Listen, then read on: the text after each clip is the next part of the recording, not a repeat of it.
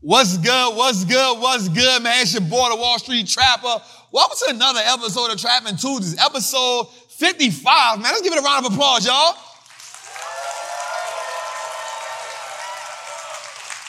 Man, we in H-Town tonight.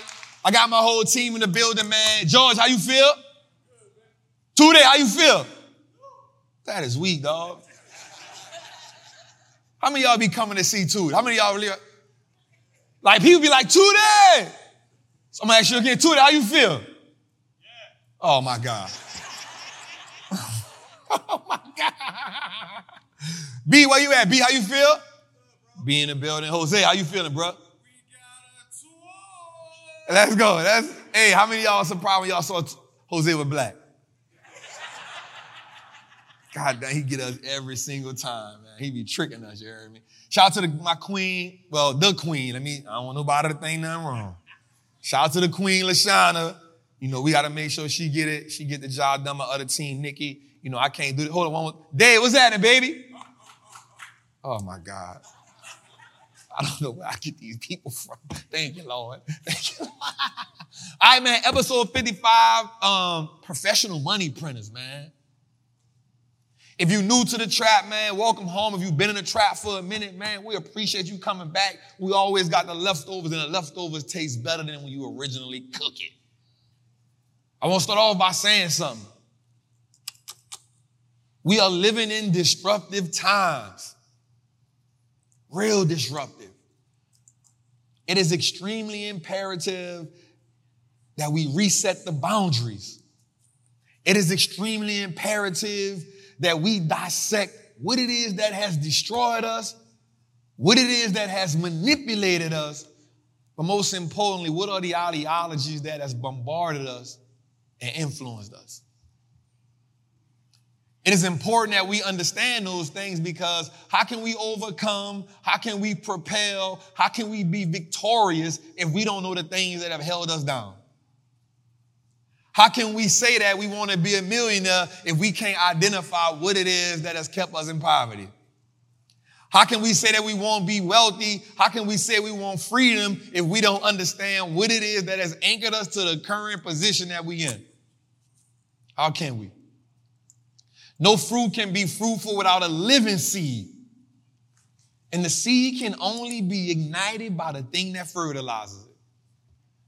So to me, the most important component to growth is the fertilization stage. The fertilization stage is when the water meets the seed and the seed bear root in the soil. It's the fertilization. What fertilizes it? What nurtures it? That's what gives it. That's the most important ingredient to me, because the seed without fertilizer and being nurtured is just a seed full of potential. Some of us have great potential, but we don't have no fertilizer. Some of us got great potential, but we ain't being nurtured. So are you just good seed and bad soil? My thing is always the information fertilizes your wealth. The information is the catalyst that drives you. Not your environment, not your job. It's the information, and the information tied to the belief unleashes new possibilities. The possibilities are endless. The possibilities are abundant. But if you don't have a belief and you don't have the information, then you are traumatized by your environment. The agony of knowing that there's something better. The agony of knowing that you have access to information, but yet you're not doing it, can be demoralizing. Desire, commitment. These are the things that take us to the next level. These are the things that help us know that wealth is attainable. Before I had $1 million, before I became a millionaire, I knew it was in the cards for me. Not because I saw it, because I desired it. Because I knew the possibilities, not because nobody around me was a millionaire, but because I saw a whole bunch of other people being millionaires, and I knew that I wasn't no different than them. I know we all breathe the same air. I know we all drink liquid. I know we all bleed. Some of us are stronger than others. Some of us are taller than others. Those things are things that don't matter. I understood that the millionaires of the world and the billionaires of the world had one common thing: belief. Belief. So if I believed bigger and I committed more and I increased my desire, then I knew that the million was a byproduct of it. And I ain't put a time limit on what it was going to take me to get there. And I need you to take the time limit off it, and I need you to dedicate yourself day by day of being the person that needs to evolve to be that millionaire. Because I promise you this, the million ain't what you think it is once you touch it. I promise you, freedom tastes a little bit different once you acquire it. I promise you, the opportunities become more abundant once you understand that there's more opportunity for you to grasp. So when we say Wall Street look like us now, it's about unleashing the opportunity. When we say Wall Street looks like us now, I want you to know that it's us coming from behind attaining reality. I want you to understand that your experiences are the thing that imprisons you. Because oftentimes we cannot see further than what we have experienced. Oftentimes we are anchored to. Oftentimes we are punished. Oftentimes, we are chastised by experiences.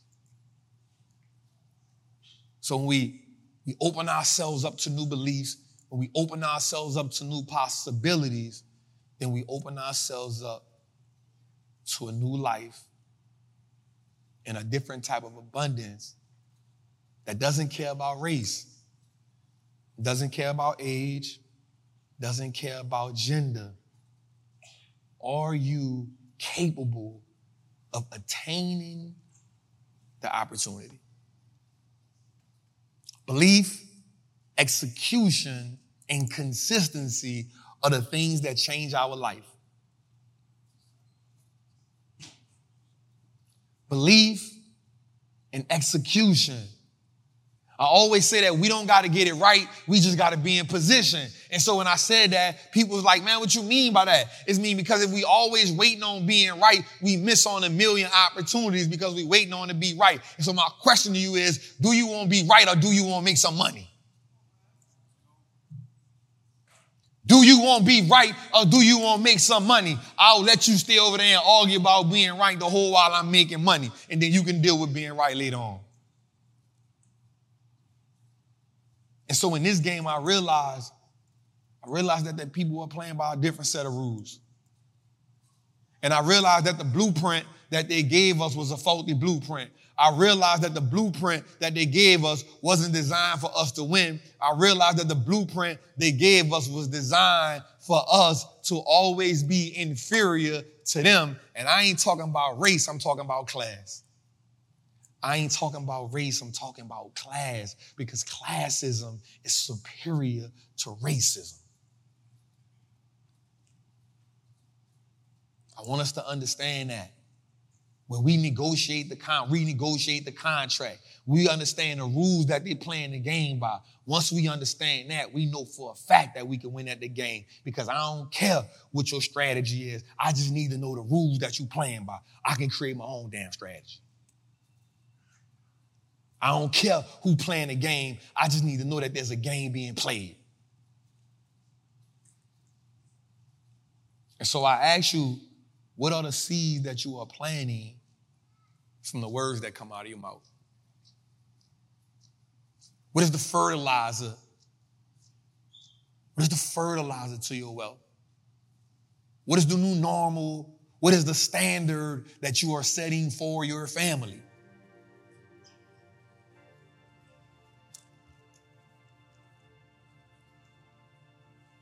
What is the standard? Is $1 million the new standard? Is 500,000 a new standard? Or is the standard everything but money? Is the standard freedom? Is the standard time freedom? Is the standard location freedom? Is the standard financial freedom? What is the new standard? Right now, we don't have no standards. We getting up every day just winging it. We getting up every day being used to the same blueprint. We getting up every day expecting something different, but we keep doing the same thing. I don't know about y'all, but they call that insanity. We get up every day expecting change. What is the new standard? What is the new routine? Last week in the A, I talked about the wild dogs, and everybody like, Trap, damn, bro, that hit hard. That hit hard. But the reason why the wild dog is the #1 predator in the safari is because they don't try to hunt alone. They hunt as a family, and they keep hunting till everybody eat.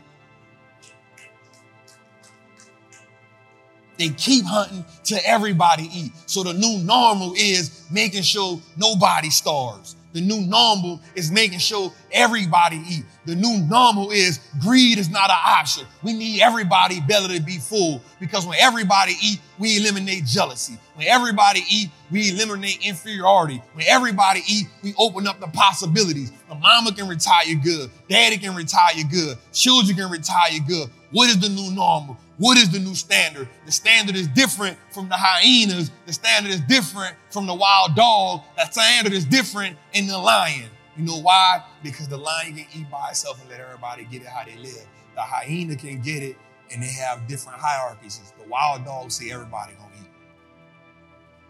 What's your standard? Are you cool with being the only person that got the information? What's the new standard? My standard is everybody gonna be money printers. I ain't gonna lie. It costs a lot of money making sure everybody fly first class. It costs a lot of money making sure everybody eat first class. It costs a lot of money making sure everybody got a suite. But guess what? Everybody sit at the table. When we sit at a round table, instead of a table with me at the head and you at the head, I want nobody to know who the boss, because we all got the same kind of bank account.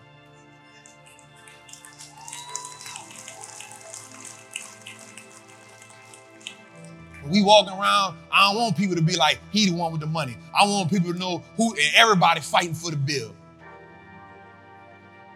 When I go out with some of my people, I gotta go fake like I'm going to the bathroom so I can get away to my car.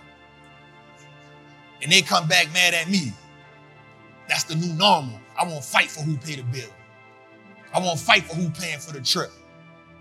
I won't say we going to Dubai and we all gonna fly business class. I don't want nobody to have to say I can't go.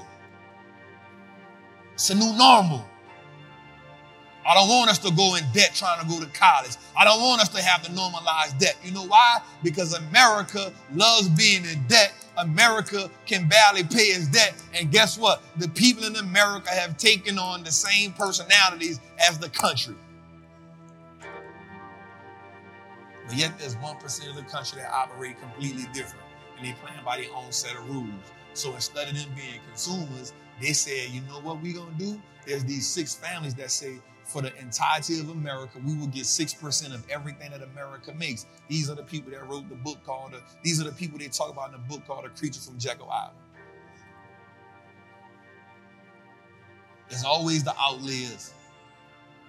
There's always a different set of people. There's a certain set of people that want to go with the stream, and there's a certain set of people that say, let me get out the water, see how the stream is going, and I'd rather just catch the fish that's going the same with everybody because I can eat more. There's some people that say if there's a gold rush, I'd rather sell shovels than go reach for gold.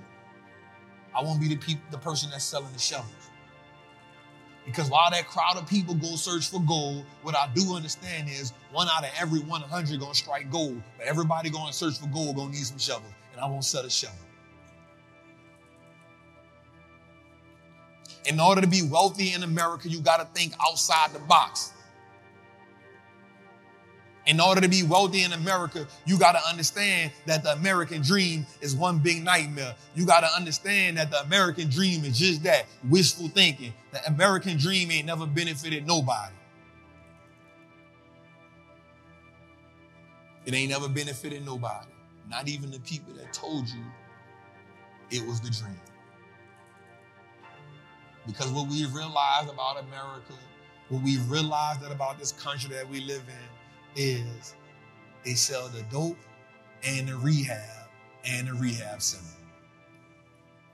They sell the food. They know the food kills you, so they sell you cancerous drugs, and they sell you drugs that help you kill the cancer. America plays both sides of the field. And you can pick an option. You can be mad at America, or you can decide the rules that America play by and say, I'm going to play by the rules. Our problem is we are too comfortable in dysfunction. Trappin' Tuesday, episode 55. Let's get it started, man.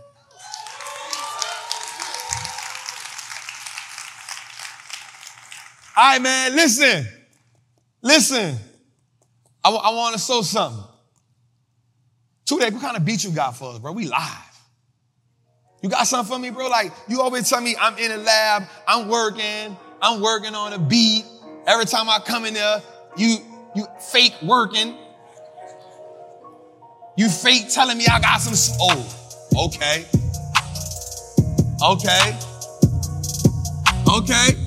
What's that? How you feel about that? How y'all feel about that beat Tootie got? You can tell Tootie from New Orleans because you can tell you from the South because all his beats got heavy bass. I like it though, I ain't gonna lie.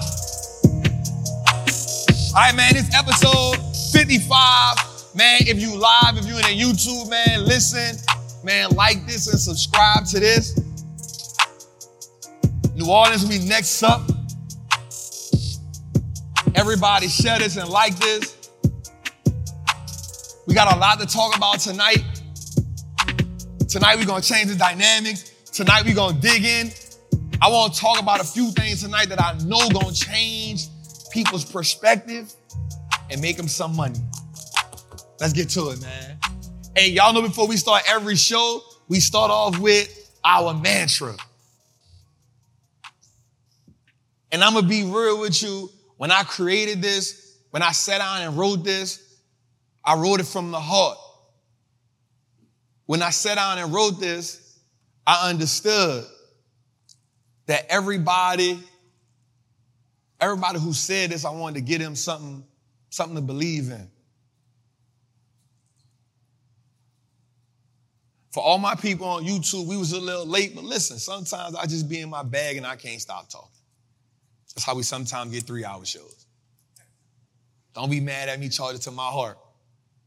So listen, we're going to start off with this, man. Y'all know the mantra, man, as we start off. I am a certified Wallstreet trapper. I am confident in my ability to make great investments. The stock market is a machine that prints money, and I am more than capable of operating that machine. Not only will I free myself, but my family will eat for a lifetime based on the information that I apply today. I'm a money maker and a wealth builder. Let's stop for a second. I'm a money maker and a wealth builder. Today I break the chains that anchor me to the poverty mindset. My ancestors will smile now because I've turned our last name into an asset. Just hold up for a second. That part that resonate with me so hard. Because somebody made a sacrifice for me to be here. Somebody jumped off a boat.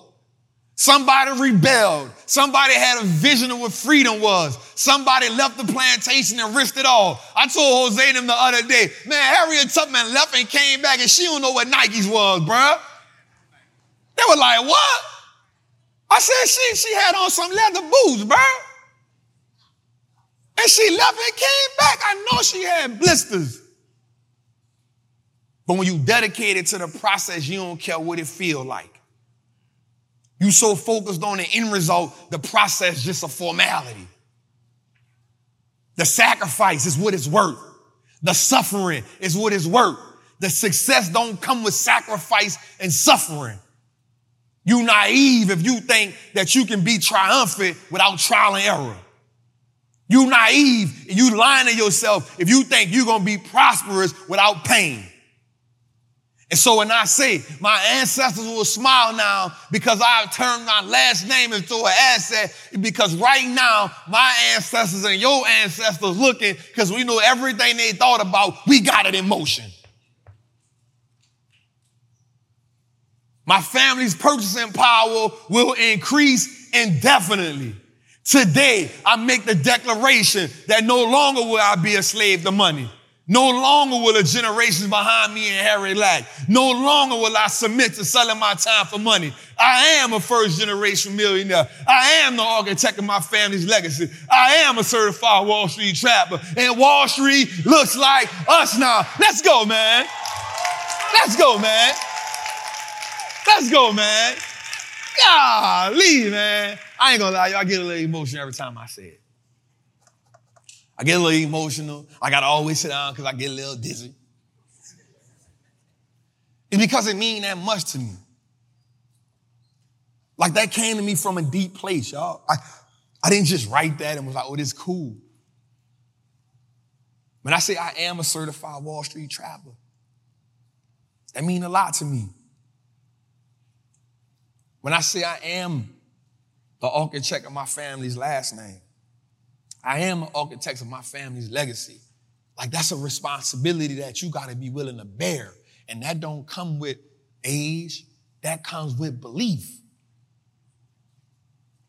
The one thing about me that's going to differentiate me from a lot of people that I know is because my belief boat is abundant. It ain't nothing I do without belief. I woke up, let me say this. God will plant a vision in you, and that's his investment in you. The investment gets the returns when you start to execute. The vision that you have is the investment that God have in you. I'm going to be real with y'all. Man, y'all sitting right here, it was a vision. I said, yo, we could do like 600 to 1,000 people. Woke up today, we had 622 people. Ticket sold. I said, Houston, we on. I ain't never worried about ticket sales. I ain't never worried about who was going to show up because the vision was in me. Man, the vision going to drive you so far. This ain't got nothing to do with no fluff. If you got a vision, I'm so obsessed with the vision. I'm obsessed with the vision. I'm obsessed with what we can do. I'm obsessed with who I have to become, who I got to evolve into to make the vision come into fruition. The problem you have is you ain't dedicated to the vision enough. You a part-time visionary. You visionary only when things going good. I still got the vision. If we would have woke up today and one ticket was sold, we was going to be in here, me and that person, talking about, we trapping. I can't hear you. We trapping. Because the vision. I told my team, yo, this the we just starting. It's 600 and some people today. It's 2,000 people the next time we do it. It's 15 next time. It's theaters now, but in 5 years, fam, it's going to be stadiums. The vision. When I say I'm turning my last name to an asset, man, what does your last name represent right now? When somebody say Howard, you one of them Howards? What does your last name mean? Let me go a little further. What is your last name worth? What has happened to your last name since you've been in existence? And I want you to look at the people that came before you. I want you to look at your mama. I want you to look at your grandmother. I want you to look at your great-grandmother. I want you to look at your great-great-grandmother. And I want you to ask yourself one question. Has the last name increased in value or decreased in value once you came along? And then I want you to set the precedent. I want you to tell yourself that before I leave this earth, my family's last name will be an asset, and I want you to commit to it Every day you got breath in your body. Because when you leave this earth, if you have not changed the dynamics of your family, if you have not implemented a new program or a new standard, then you are a liability to your family and not the asset. And it ain't no way around it. So when I look at my family, I'm like, yo, my cousin a part of the team. My other cousin in the background. I got my other 2 cousins that's about to go to college. And I'm like, yo, this what y'all gonna do. We building this business out. I gotta teach y'all how to invest. We gonna start this investment fund for the family. I take pride in that.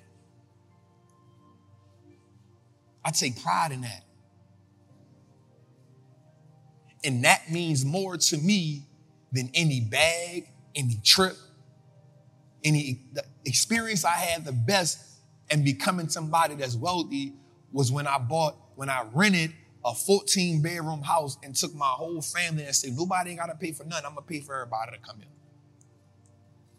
And I put them in the house. And on the 3rd day, that sounds biblical. And on the 3rd day, I broke out the whiteboard and I said, now let's talk about financial literacy. They walk into the house and everybody got their own room. We talking about me and my little cousins been sharing rooms their whole life. I done been homeless before. I done been from pillar to post before. But now here we are in a 17,000 square foot house with a water slide, with a pool, with a jacuzzi, with a bowling alley, and all of us down there bowling, and some of us in there playing golf, some of us in the movie theater. The look on their face knowing that everybody woke up to their own room. What happened was we exposed them to new possibilities. I'm saying this because on my journey, more than any amount of money I've ever made, that was the highlight to it. Because watch this, I told you information is the fertilizer to your wealth. Exposure is value. My cousin, she's 15 years old. We call her Wiggles. She texted me the other day and said, cuz, I know what I want for my birthday. I won't have a sit-down with you one-on-one, and I want you to show me how to invest because I want to be a millionaire.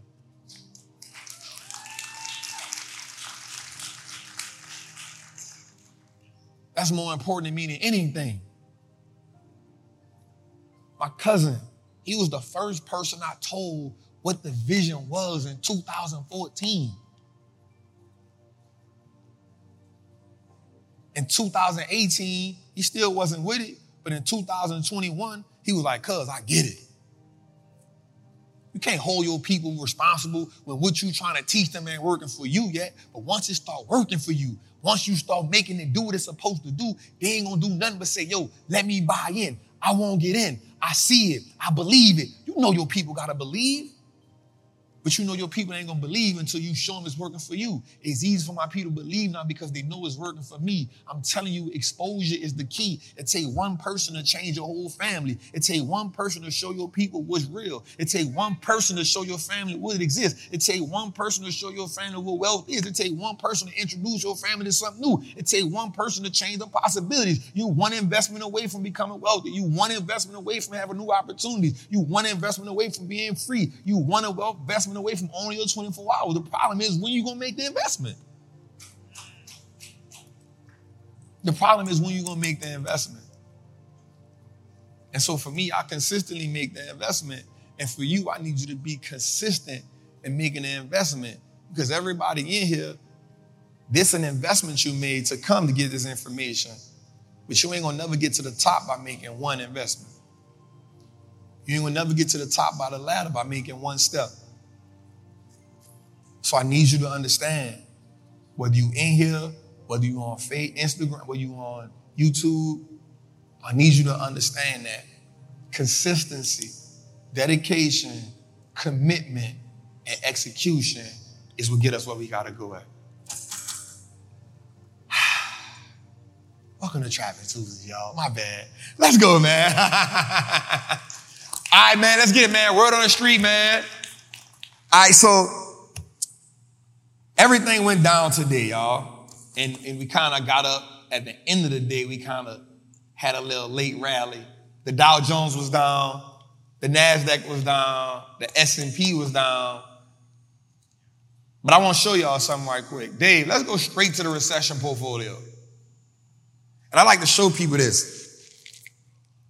Let's go next. So even in a situation where the market is down, even in a situation where the market is not,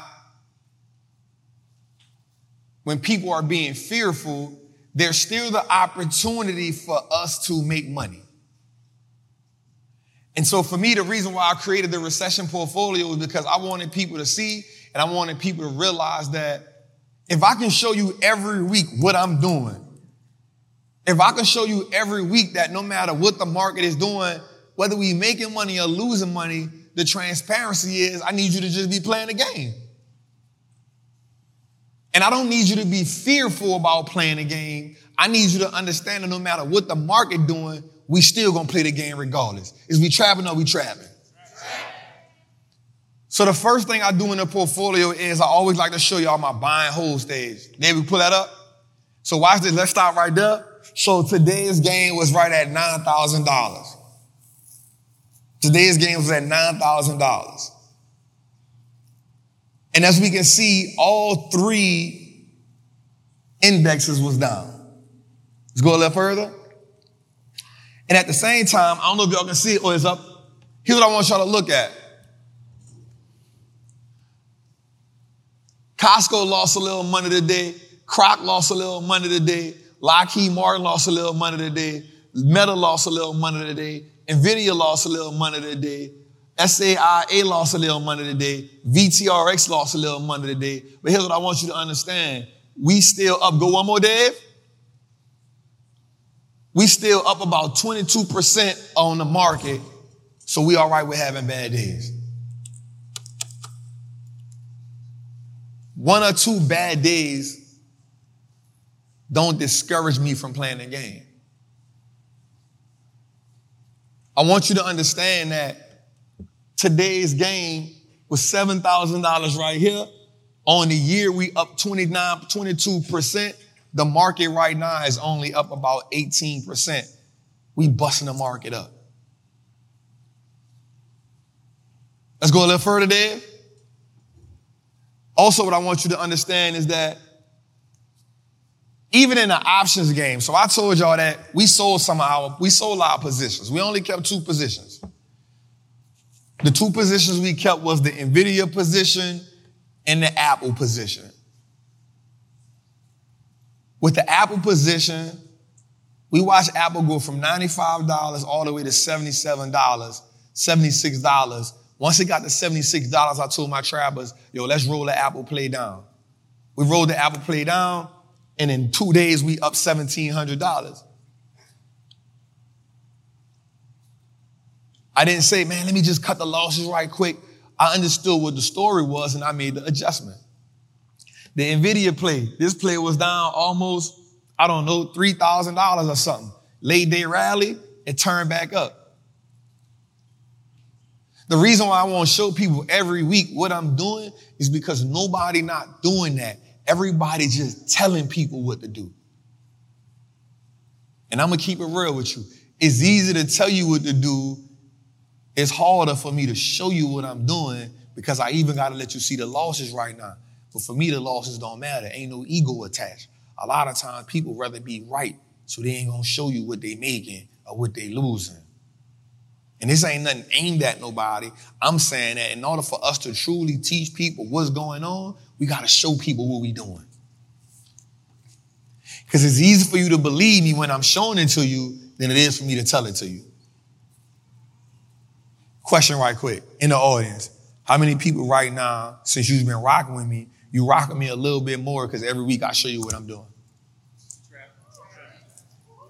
How many of y'all ain't care what the price was, you just bought it because Trav got it? And it's easier for me to do that. It's easier for me to show y'all that. And so the recession portfolio, this is me. Now watch this. I told my people in the Patreon right quick, I said, yo, we not going to make no moves this month. Why? Because August is the second worst month in the market. September is the worst month in the market. And in September, the average stock has a return of negative 1%. So watch this. Once you understand the behavior patterns of the market, you understand how to play the market. All right, let me do this. Fellas, how many times you went to go get something to eat? Your girl says she don't want nothing to eat. But then when you come home, she want a piece. Give me a piece. Man, get your own, man. Give me a piece. But I asked you what you wanted to eat, but give me a piece. And then you give her a piece. So watch this. She done did that so many times to now when you order something, you just order two. See, if you ain't got to that level yet, fellas, you ain't learned the behaviors yet. You ain't learned the behaviors yet. So what you supposed to do now is, if I'm going to order the fries, I'm going to order two and say, here, your fry. Let the church say amen. Let's pass the collection plate, Jose. That boy is good. That boy good. Once you learn the behavior patterns of the market, you can play the market completely different. And all it takes for you to learn the behavior patterns is to consistently play the game. I promise you the market ain't going to do nothing new. It ain't going to do nothing it ain't never did before. It's going to consistently do it. So now nothing that the market does shocks me. And I tell people all the time, the only thing that I cannot teach you about the market is how you going to respond when you see your money go in the red. Jose, let's shout out to our Patreon group right quick, man. Shout out to all my Patreon people. Shout out to the group, man. Y'all get money in the chat. Put that in there, man. We love it. Shout out to our Patreon people, man. The only thing about the Patreon group is I always tell them in the group, don't ask me when I'm going to make a play. I don't need that type of negative energy in my life. Because what happens is if I'm making a play, I just need you to let me make the play because I know we're going to make some money. And if I know we can make money consistently, then you got to just let me rock. And they got people in the group like, yo, man, I done made $50,000 off a $10,000 investment trap. I'm like, damn, all $49? Shit, well, I signed up at. So once we understand that we can play the game different. Dave, let's go back to the beginning. There we go. This is important for us, y'all. This is the heat check. Now, if you're in the workshop, I'm going to talk to you about this tonight. We're going to get deep into this because I'm going to show you how I beat the market. Back-to-back years. So watch this. Today we see what? Microsoft down. We actually see technology is down. We actually see that financials are down today. We actually see that consumers construction is down today. We see industrial down. We say the market took a little L today. Let's go a little further. Here's what we do see.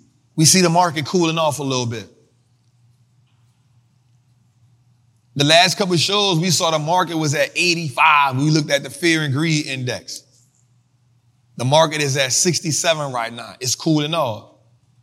So if the market is cooling off, then that tells us that there's buying opportunities somewhere. Tonight in the workshop, I'm going to show y'all how we find them opportunities. The fear and greed index is right now at 67. It was at 85. The VIX has went from 13 to 17. So if you don't know what the VIX is, that measures the volatility in the market. The VIX tells us if the VIX is up, that means the market is being fearful. If the VIX is down, that means the market is greedy. If you're smart, you can study the VIX and understand which way the market is moving. If we trapping or we trapping. How many of y'all don't know what the VIX is? So the VIX, V-I-X, tells us if the market is being greedy or if the market is being fearful. One of the things I like to do is understand where the market is. So if I understand that the average VIX for the market is around 16 to 17, then I say, okay, cool. The market is where it usually be at. If the VIX get under that, then I know the market is being greedy. If the VIX goes over that, I know the market is being fearful. The more fearful the market is, the more opportunities I can have in the market. During the pandemic, the VIX was at like 47. The fear and greed was at 47. The VIX was at like 23. Let's go a little further, Dad. All right, so I want to start off with saying this. Here's how I want you to understand that the economy is changing. This is important for me. Bank of America reported this. They said hardships on 401k withdrawals have now surged by 36%. What does that mean? That means 36% people now are drawing more from their 401k. What does that mean? People are scraping for money.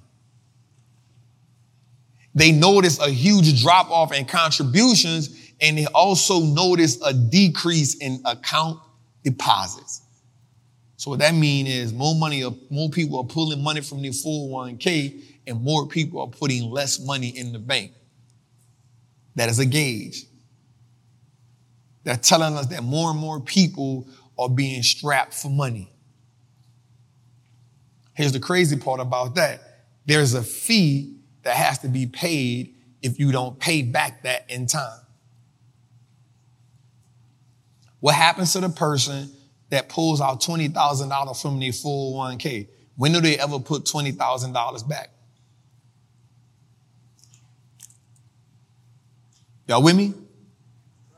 And America don't care about that because, watch this, 90% of banks make majority of their money off lending money and fees. I said something last night when I was sitting at the table with the elite VIP members. I said, you make more money from owning the bank than you do having your money sitting in the bank. Okay, let's make that make sense. If you look at the banks, JP Morgan Chase, if you look at the banks, Bank of America, if you look at the banks, Wells Fargo, if you look at the banks, Citibank, all of them pay dividends for owning that. So not only do you get dividends from the bank, you also get equity from the bank when the stock goes up. But the bank only gives you 0.0 something percent for holding it in the savings. They may give you 3% if they got a high yield savings. But watch this. When you include the dividend and the equity from what the bank is doing, you now make more money from owning the bank than having your money sitting in the bank. Is we trapping? So my goal for everybody in here is, I'm going to be real with you. It's about being in position than it is for being right. How many people own JP? How many people got their money in JP Morgan Chase? If you're in the YouTube, put it in the chat. How many people got their money in JP Morgan Chase? I bet. How many people got their money in Bank of America? I bet. How many people got their money in Wells Fargo? I bet. Now, if you got your money in Navy Fed or something, your money, they ain't on the stock market. But watch this. If you own your money in one of those other banks, Citibank, how many people got their money in there? Yo, you do better owning the bank than having your money just sitting in the bank. Because a dollar that's not moving is a dollar that's what? How many people got their money in the bank just to look at it every day? I know. You want to make sure it's all there. Here's the crazy part that we already know. Your money ain't there anyway, because once you sign up to put your money in the bank, they legally can take 90% of your money and invest it. Did you know that? So now the money that you're looking at on the bank statement, it ain't even much there. It's just digitally there. And the reason why it's just digitally there, because they're putting it there to remind them of what they owe you, not so you can know what you got in the bank. They just need a track record of, all right, $1,000 bet, $10,000 bet. So they just want to keep track of what they owe you. So my question is, if you going to play that game, it's only right that I own 300-400 shares of JP Morgan Chase. Why? One, you're the biggest bank in America. Two, you got more assets than any other bank in America. Three, you draw more revenue than any other bank in America. Four, not only do you have accounts for regular people, individuals, you also are one of the leading underwriters in America. Why not own you? Because I can make more money from you increasing your dividend over the last 15 years, which you've done, than me having my money sitting in the savings account. It's not about playing, it's about playing the game the right way. It's about understanding the rules to the game and seeing how the people who play the game so I can play by the same rules. People listen to Jamie Dimon, right? But Jamie Dimon owns over 3 million shares of JP Morgan Chase. I wonder why. It's the same man that come on TV and tell us more people lend on his word than they do on the president's word. Why? Because he's a leader of the biggest bank in America. They don't care what Joe Biden got to say, but let Jamie Dimon say something. Because these group of people from the book, the creature from Jekyll Island said one thing to America: I'm going to let the politicians write the rules, let me control the money. But then one of the billionaires of America said, I don't care who make the rules, let me play with the money. Rockefeller. John D. Rockefeller said, I don't care who make the rules, let me play with the money. And then the bank says, y'all can make the laws, let us play with the money. So they said America care more about laws than money. So what we do, we just got to follow the blueprint of the people that's doing what? Print the money. Goddamn. I feel that, Jose. Let's go a little further. Watch this. The truth about the American downgrade. Here's what I want you to understand. Yo, I was writing this down, and I promise you, as I was writing it down, it truly hurt my heart, because I know that a lot of people over the next couple of years. I'm in a bind, Nate. Some other time. This is the part that always get me. I really need this. Here's why that. Check this out. Over the next few years, America, by 2033, America is projected to be $50 trillion in the hole. I want you to go to the site called usdebtclock.org when you get a chance, and you'll see that America debt don't never stop ticking. The debt never stops ticking. So if America is $32 trillion in the hole right now, they're saying by 2033, there'll be $50 trillion in the hole. Watch this. Over the next 10 years, America will pay $5.2 billion a day on debt. $5.2 billion a day. Now, while those numbers may sound crazy, America is going to pay 30% of the revenue that it made to service the debt. Here's what I want you to understand. If America takes on that much more debt, what do you think happens to you as an American citizen?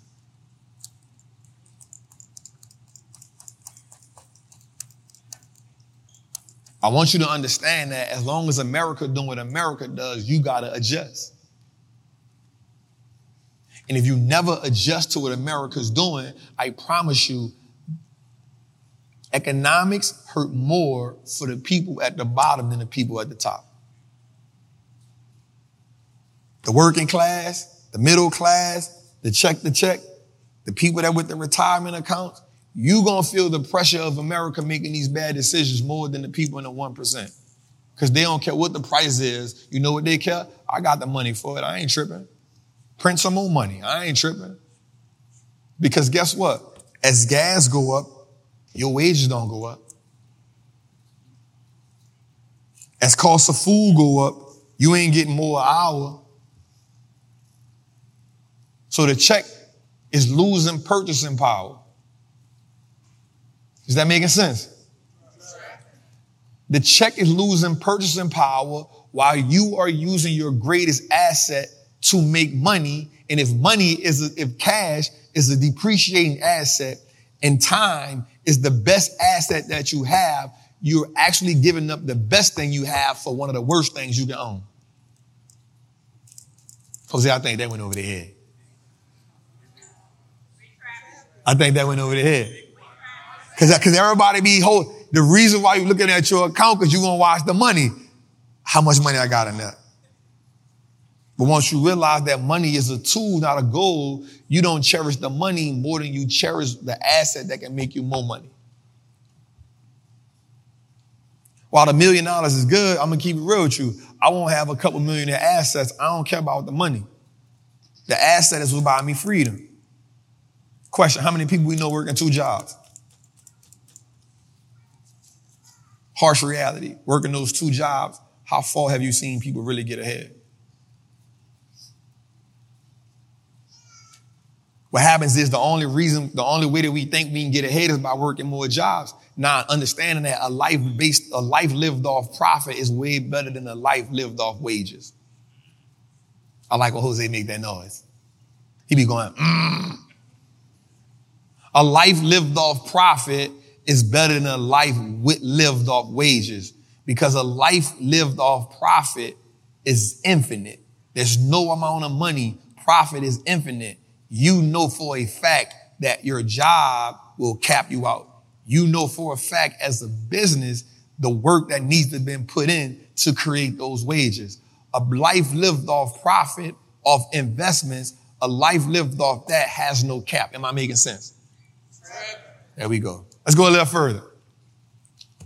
Watch this. So one of the things that's really important to me as well is how many of us heard that America got downgraded? All right, so here's the five or six components that comes to that: financial structure, operations result, external constant, asset quality and structure, organization and operation, and governance. Now, here's what happens, right? And this always gets me with America.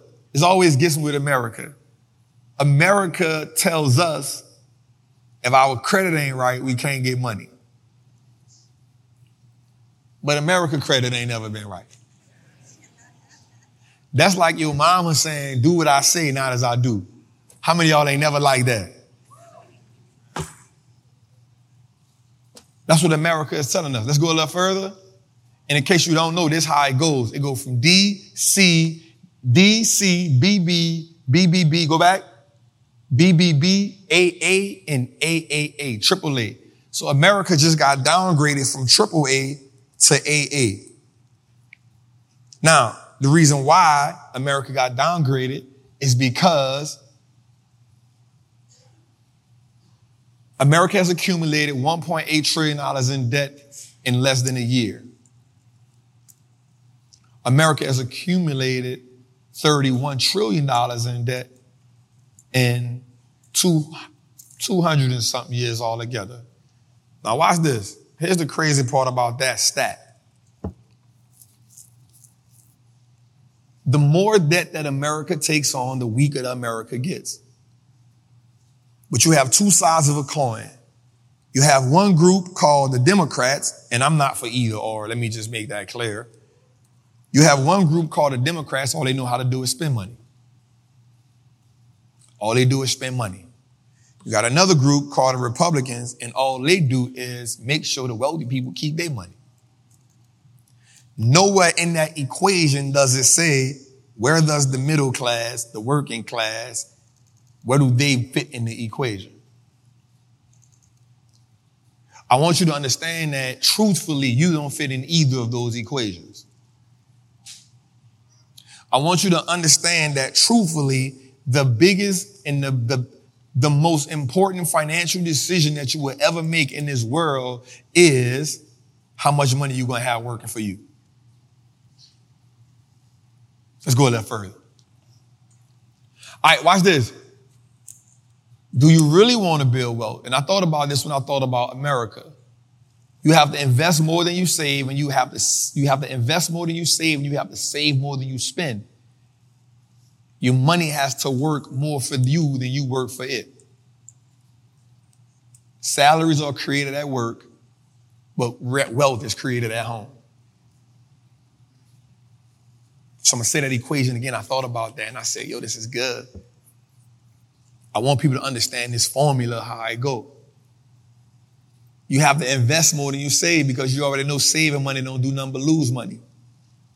You have to save more than you spend because I'd rather you save it than spend it. At least you can save it to invest. I want you to understand that your money has to work harder than you working for your money, because if you outwork your money, you're going to wear out before your money do. You're going to get fatigued before your money do. After you work 10 or 12 hours, you tired, but your money don't never need a break. The difference is you become financially exhausted because you work hard for your money and you spend your money hard as you work for it. Ah, man, that was good. Salaries are created at work, but wealth is created at home. Here's why that's important. Your job should be your biggest source to building your wealth. 100%, we won't disagree with that. But once you make the money, the next thing is, how much of my money going to work for me? What asset class can I put my money in? How can I structure the portfolio the right way? How do I put my money? What is my ROIC? What that means? What is my return on invested capital? Capital is simple money that you use to invest. How good am I at turning $1 into 10? How good am I at that? Let's go a little further.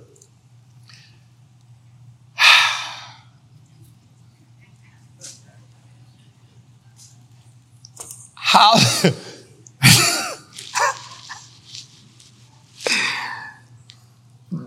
I be coming up with these titles like I'm creating a mixtape or something, yeah? New dope boy on the block, Jeff Bezos, man. So watch this. We all know about Amazon, a great company. Amazon rolls out Amazon Clinic, a nationwide virtual telehealth platform. Now, if you've been tapping on Trappin just for a while, you remember when I said that Amazon is about to enter the healthcare game and they're going to change the game in a different way. One of the things they do is, so what is, let me ask y'all a question in the audience. What does Amazon do best? Say it loud.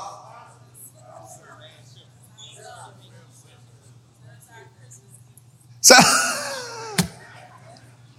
that is the Christmas gifts. So what people don't realize is that Amazon sells products and services for fun. That's their side hustle. Their biggest way of making money is from AWS. While the cloud service is big, here's what they did realize. Visionary. He understood that the healthcare industry is a bigger industry than the tech industry because you can integrate the two. So what did Jeff Bezos do? He went out and he bought a company called PillPack. That's the one that y'all know that Nas invested in.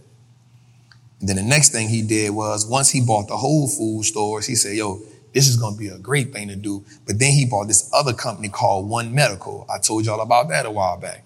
So then he said, now I can take One Medical and I can take Whole Foods and I can take PillPack. And now I have a CVS inside of my Whole Foods. This gives me a storefront. Because I got more money than CVS, because I got more money than Rite Aid, because I got more money than them, I can now set up shop inside of what? My Whole Food stores. And then once I buy One Medical, it now gives me, see, that's what they do. He bought the business, put the business under his umbrella, and then he bought all the business's assets. So now One Medical can now gives them the leeway to now sell hand to hand.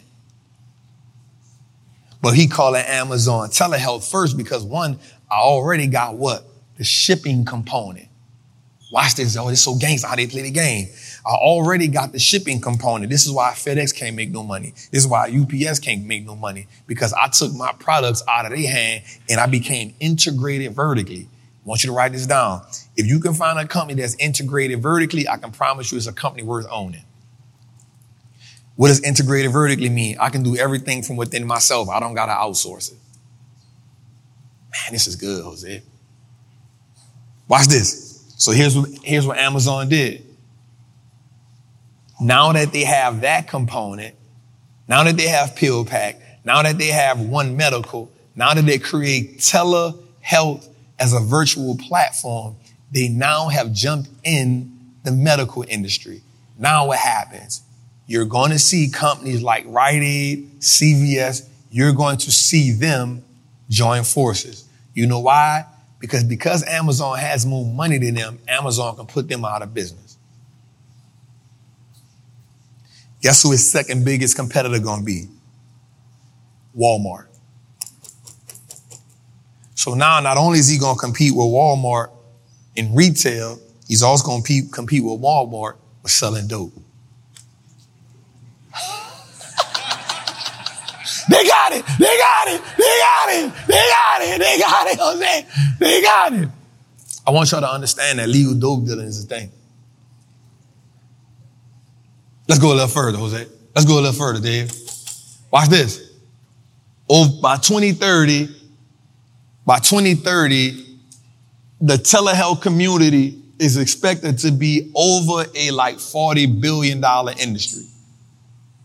And you see it's growing. Right now it's at 29. It's looking to keep on extended. I need you to understand that. Watch this. U.S. telehealth market shares increase.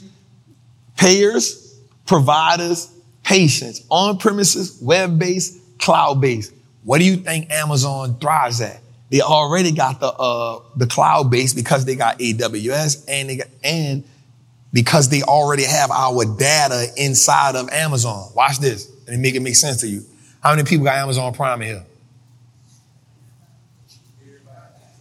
The people that ain't raising their hand, y'all be making me mad, yeah. Because y'all be trying to be like, you ain't right. Look how dope Amazon is. This is why I like, one of the things I love about this is understanding how businesses do business. The reason why I love the stock market so much is because it helped me understand how America does business. Watch what Amazon did. Amazon, and I always say this because, yo, Jose, they got to start sponsoring me. I'm tired of this. We need to be getting ad dollars for this. They're going to try to play me, though. They're going to try to play me. Watch this, though. Here's what Amazon does. First, the dude, Jeff Bezos, said we're going to sell books. Then he went from selling books to selling everything under the sun. And then he realized that streaming was a thing.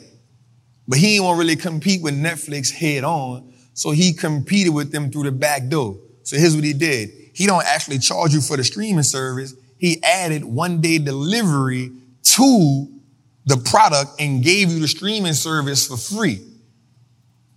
But watch this. When Amazon reports, it always reports how many people join Prime.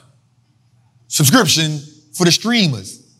Because here's what happens. The more people that join it, he knows that does what? Add value to the business. But you can't judge him if he lose subscribers simply because I only do this for next day delivery, not for the streaming platform. Oh, that's so good. That's so good. So now what he gonna do is this. Everybody now that has Amazon Prime, mark my word, you're going to start getting emails talking about One Medical. You know why? Because he already got over 1 billion people in his database. And guess what? 62% of Americans are on some type of drug. So if 60% of Americans are on some type of drug, guess what he can also do? Now he's going to give you a discount because he also set up a business where he can now give you a discount on all major brands through a generic brand. Oh, that boy playing chess. Because here's what he understood. The more things I can do, the more things I can make up from this business, the more I can become one of the biggest companies in America. So my question is, if you use Amazon Prime, of you getting stuff shipped from Amazon, why are you trying to find the next Amazon instead of just playing with Amazon? I just flamed it just now, Jose. They ain't even get it. They ain't even get it. They said facts and they thought about something. Why I don't own it? I'm just telling you, I don't need you to get it right. I just need you to be in position. Let's go a little further. Where's the market going now? So this was important for me to understand. And again, we're going to talk about this in the workshop. We're going to go crazy with this in the workshop. This was important for us. So one of the things I look at, I want y'all to show, Dave, I want y'all to see what Tootie be doing me. They put Tootie on the, this what I got to deal with, y'all.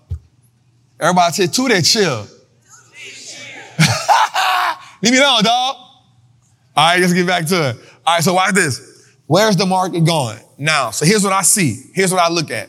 One of the things I often look at is every year, every 6 months, and every 90 days, I always like to pay attention to what the market is rewarding. If you in here tonight, I'm gonna show you what we looking at, how we beat the market. So here's what I saw. I saw that these industries right here over the last 3 months have been killing it. XLE, XLI, and KBE. So XLE is the industrial industry. So that's your Caterpillars, that's your John Deere's. The last 3 months, they've been killing it. Also, energy over the last 3 months have been killing it over the last 90 days. Also, the banking sector. Ever since that collapse of those banks, the market has now gotten over that. Over the last 3 months, KBE, which is the S&P banking sector, has been up like crazy. Watch this. These industries also pay big dividends and often do big buybacks. the industrial companies, because they don't have a lot of growth in them, they often have big dividends and they often do big buybacks. What is a buyback? That's when a company is buying shares of itself to give value to shareholders. That's how we make money. Y'all trapping with me? All right, the reason why energy, these companies do what? Pay big dividends and buy shares back. The banking sector, why they do that? Because these industries don't have a lot of growth. They're more stable. In the beginning, we talked about the runners and we talked about the jump fresh off the porch. That's part of your industries that I'm talking about. Well, what I realized is that technology over the last month has lost a little steam. Over the last 3 months, it's lost a little steam. And it's not saying that technology isn't going crazy. It's just saying that the market often rotates. As the market gets fearful, the market find pockets that it won't go to and give money to. For us, if we can understand where the market putting its money at, we can now say, I want to navigate away a little here. So over the last part of this year, I see industrials, energy, and the KBR, I see them being a play. I'm not saying that technology isn't a play, but what I am saying is that over the next 5 months, you will see energy stocks going up more. You will see the banking industry going up more, and you will see industrials printing a little more profit. That is what Trappin see. That is my blueprint. I'd always try to show people what I see. Let's go a little further. So I call this part, man, like, why you ain't buying? And so when I look at the idea of people, here's what I like to see people say. The market going low. The first thing they say is the market too high. People always say something too high. And then once it's too high and the market drop down, they say the market going lower. How many times will people say this? I'm gonna let it go a little lower. Where you at? Wait, where am I? I'm gonna go a little lower, people at. Where am I? I'm gonna buy the dip a little deeper, people at. But every time we say that, I'm gonna be real with you. What happened after you say that? And then what you say after that? Damn. I shoulda. All right, and then what happens after that is, watch this, watch this, watch this. Once it go up, what were we saying? I'm gonna let it pull back. You confusing me. Am I lined up? All right, then once it pull back, once we wait for the pullback and they keep going up, then what we say? It's too high. Well, we said it was too high $15 ago. This is my people that's saying, I can buy Eli, it's going to pull back. And then we go through I'm going to wait for it to settle down. Then we go for the pullback, and then it goes too high. The problem is, I need you to be in position more than I need you to focus on getting it right. What I realized on the journey was, in the beginning stages, it's more important for you to be in the game than you to focus on buying at a discount. And I know people going to go against me for that. And I ain't mad at that. Because the longer you play the game, the more the game starts to slow down for you. And once the game starts to slow down for you, then you can take advantage of what the game really doing. I ain't never seen a person in the 6th grade get trigonometry right. Shit, I bet I know people who do trigonometry get it right. But what happens is, the longer you play the game, the more you're involved in the game, the more the information start making more sense to you. People always say, Trap, when it started clicking for you, I don't know, I just kept playing the game, and eventually I knew I was going to understand it. Let's go a little further. All right, so here's one of the things I know that people always, how many people always have a problem with knowing when to sell or stop? There we go. So I want to walk you through a couple scenarios right quick, right? One of the reasons to sell a stock is the wrong thesis. Your investment thesis was based on facts and they turned out to be wrong. I want you to understand that it's okay to be wrong sometimes. I've been wrong a couple times. Notice I just said a couple. But you can see something and then that thing that you saw not happen, get rid of it. Acknowledge the fact that you was wrong on it. All right, let's go right here. When the facts change, my thing I always say is when the reason why I bought it changes. When the reason why I bought the stock changes, it's time for me to let it go. Fall in love with no company. So I don't always agree with people saying, you got to hold a stock for 20 years. You know why I don't agree with that? Because how the hell we know what's going to happen in 20 years? But I will say, if the stock you bought is performing and it's still performing, you own it. You know why? Because we sell the eggs, not the goose. So watch this.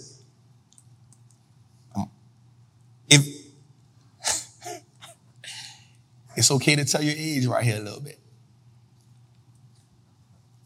How many of us grew up as Toys R Us being the biggest toy company in the world? Some of y'all like, Toys R Us, what the hell that is, Chuck? Somebody had a big dinosaur. It used to be a giraffe. Dinosaur, giraffe, ain't they the same? My bad, I'm playing. My bad. But what happens is, over time, you can get a CEO that don't know what the hell they're doing. If you get a CEO that don't know what the hell they're doing, guess what they start doing? They start spending money that they don't supposed to be spending. I'm going to be rich. Every time the Shiner spend $1, I'll be like, how much that cost? I don't want to make bad decisions. CEOs that can't make good decisions. One of the ways you know a CEO making bad decisions is the return on invested capital is low. They increase in revenue, but they're not increasing profit. Two signs that a company is not doing good. How many people ever heard of a company called Blockbuster? Okay, now you about to really tell your age. How many people heard of a company called Sears? Don't throw that at me. Sears was one time the largest company in America. What happened if you'd have been holding that for a year or 3 years ago, the stock was $2. 3 years ago, it was $2. Let's go a little further. How many of y'all heard of a company called Kmart? You know Kmart wasn't right. I ain't never, every time, Kmart was part of the hoodest store I ever. That thing used to stink, be dirty, stuff on the floor. The people always had an attitude. They ain't even had no uniform in Kmart. That's how I know that wasn't a good company. Bro, you got mismatched socks on. I knew that wasn't a good. I ain't gonna lie. I knew they wasn't. I said they ain't gonna be around long. I knew they weren't gonna be around long. But watch this. And the list goes on. But all those companies are on the stock market. So what happens if you own a company for 20 years and it ain't doing nothing? Like, okay, we know Macy's, right? It's like a $6 stock right now. How many times, let's keep it real. How many times you went in Macy's and you could count the people that's in there right now? You feel me? But these companies are on the stock market. So I don't agree with the idea of holding a company for 20 years. Here's what I will say. When you buy a company, have the idea that I want to hold it for at least 5 years. And in that 5-year time span, if it's still increasing in value, if the number's still doing what it's supposed to do, I don't mind holding it for another 2-3 years. I'm on a year-to-year basis, man. I'm breaking up with you. I ain't falling in love with nothing. I'm talking about a company, y'all. I'm looking for love.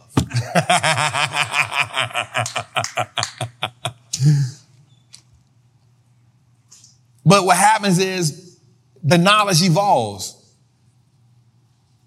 And as the knowledge evolves, we got to evolve with it. And if we evolve with the knowledge and we evolve with the information, don't get me wrong, I studied all the great investors, but what I realized was the way they started playing the game was different along the journey. Let me make it make sense to you even more. Warren Buffett is known as the greatest investor of all time, and everybody would tell you, read this book called, what's the book called? Intelligent Investor. I tell everybody, don't read that goddamn book. First of all, it's a big book, and it's boring as hell. Ain't nothing exciting about it. Don't read that book till you realize I'm going to do this. This is my life. I didn't start reading that book, I'm not going to lie to you, till the pandemic, because I was just sitting around watching Billions. I might well read it now. Because that is, don't get me wrong, the book is great. But even Warren Buffett changes his philosophy. Now, here's what none of the investing pages are going to tell you. Here's what none of the investing gurus are going to tell you. So Warren Buffett used to study a man named Benjamin Graham. Benjamin Graham made all his money during the Great Depression. He would do what's called cigarette butt investments, meaning he would buy companies that didn't even worth nothing, but get $1, $2 out of it. He would make a whole lot of money. Warren Buffett followed that same procedure until he met a dude named Charlie Munger. And Charlie Munger said, Warren, and we won't really make a lot of money. We got to stop doing that because it's better to buy a great company at a fair price than to buy a fair company at a great price. Trap, what that mean? It's better to buy a company that I know that's good at a decent price than buy a trash company at a discount price. Because I'm going to get a better return on a company that has value over the long term than I will get buying a company that's trash. Does that make sense?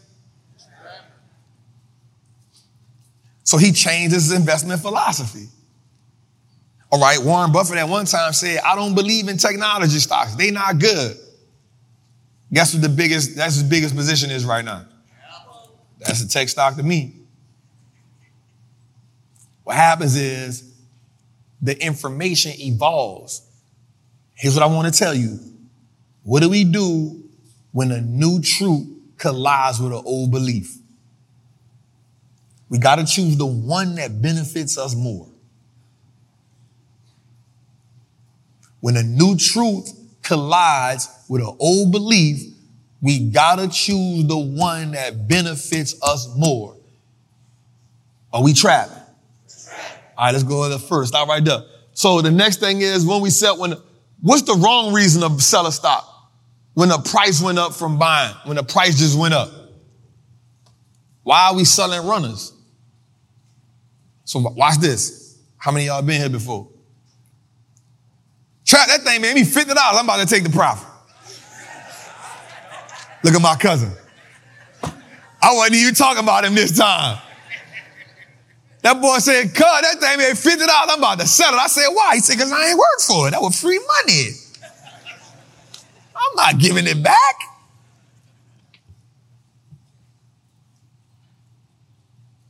Also, one of the worst things to sell it for is because the price go down. We got to find a valid reason, y'all. The stock market goes up 76% of the time. So the market goes up 76% of the time. That means we got to endure some down times. But the market is designed for us to truly make money. Y'all with me? Let's go a little further. All right, so watch this. This is about to be good. So, I've talked about this before, but I was oblivious to the fact that so many people wanted to lose weight. And I'm not saying that to be funny. Until I realized that 76% of Americans are overweight. And so, once I realized that, I realized how much money is in the weight loss industry. And so these two companies today, Eli Lilly and the Vivadas, they both skyrocketed today. Now, these two companies, we've been talking about it for a long time, been talking about it for months. Well, today, the company was up $72. And then I think the other one went up maybe like $17, $18. They are going to be the face of weight loss. And actually, that's what drove this. So Eli Lilly is a company that I like because why? The company not only is the largest insulin dealer in the world, now they're going to be the number one weight loss. They're going to have the number one weight loss product in the world through a shot. And now they also have an Alzheimer's drug in the pipeline. Watch what I'm about to tell y'all. These are 3 drugs that if a person get on them, they'll never get off of them. So somebody in the comments today was like, Trap, that stock gonna fall because people starting to realize how they can get off insulin. I said, that's only a small few. People are comfortable with doing what they want to do and they feel like they got a medicine for it, they're gonna rock out. There's only a small few people, I'm gonna keep it real. There's only a small few people that really care about their health. If you did, you wouldn't eat McDonald's. It's the reason why they call it fast food though. The harsh truth is people don't really care about their health like they say they do. No, there's a handful of us that really be like, nope, I'm not eating that. But because they know that, what I told y'all, America does what? Sell the poison and sell you the what? At the same time. They sell you the cure too. So this is about to be, watch this. I did some homework on it. Let's go a little further. Watch this. Boom, weight loss, $1 billion play. Watch this. Morgan Stanley estimates that over the next 7 to 10 years, 7% of the population will want to lose weight. Watch this. Go a little further. Ozempic. I can't pronounce the other 3 drugs. Watch this. In 2019, it was only 230 people using the drugs. In 2022, 5 million people started using it. That's a big jump. Go a little further right here. Weight loss drug. Estimated reduction in calories up to 20 to 30% reduction in calories per day. I'm telling you that once people realize that losing weight, I can lose it from taking a shot, what you think they're going to do, y'all? And I ain't tripping because I own a company. I'm not mad at you. Sensational. I don't be tripping on, like, I'm going to keep real with you. I don't be tripping because I know people going to do what people going to people. I'm not emotional about peopling. All I ask myself is, how do I put myself in a position when people do start peopling, I can make a whole lot of money from it without it going against my moral code. Right? Like, I'll never buy a company like Johnson & Johnson because they knew they was giving people cancer. I'll never buy a drug company. I'll never buy a prison company because I know what it's like to be in prison. I ain't gonna never buy them type of companies, but I will 100%. I understand that people want to lose weight because it make them, they make you have more confidence. Guess what? If you're gonna lose weight, you gonna use Eli Lilly because it's the drug. Guess what? If people are on insulin, guess what? 92% of people on insulin use who? Eli Lilly. Why am I trying to fight that? It's about putting myself in position when I know people going to do what people do. Now, if this goes against your moral code, guess what? Going to be a part of that. I'm all about moral investing. But I do understand that the nature of people is to say, what? This is the game I'm playing. Watch this. Let's go a little further. Watch when I go a little further. Boom, watch this. Obesity, drugs, food impact. Yo, this now going to impact the food industry. Because people love sugary drinks. People love snacks. People love fast food. These are the leading causes of what? Weight gain. So you know what people going to do? People going to eat the fast food. People going to eat the snacks. People going to eat the Oreos and then take the shot. So come on, man. Y'all act like y'all don't know what the people going to do. You know what the people going to do. Now the people going to work out and have 3 cheat days a week. Or it's a cheat day. You just had a cheat day Monday. Or it's the other one. How many you get? And I take the shot. What you talking about? I'm on the shot.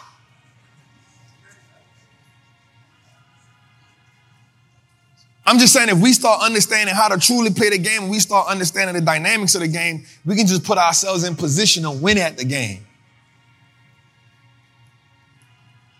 Putting ourselves in position to win the game is not about being, I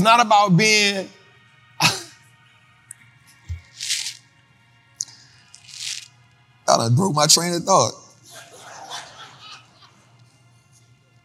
Y'all see what I see on the screen? That boy been taking a shot. The shot give you 6 toes. Goddamn. I don't want that shot. Don't take the shot. Hey, watch this, watch this, watch this, watch this. Side effects of the shot. 6 toes, enlarged breast, brain tumor, high blood pressure, environment, suicidal thoughts. Did I say 6 toes again?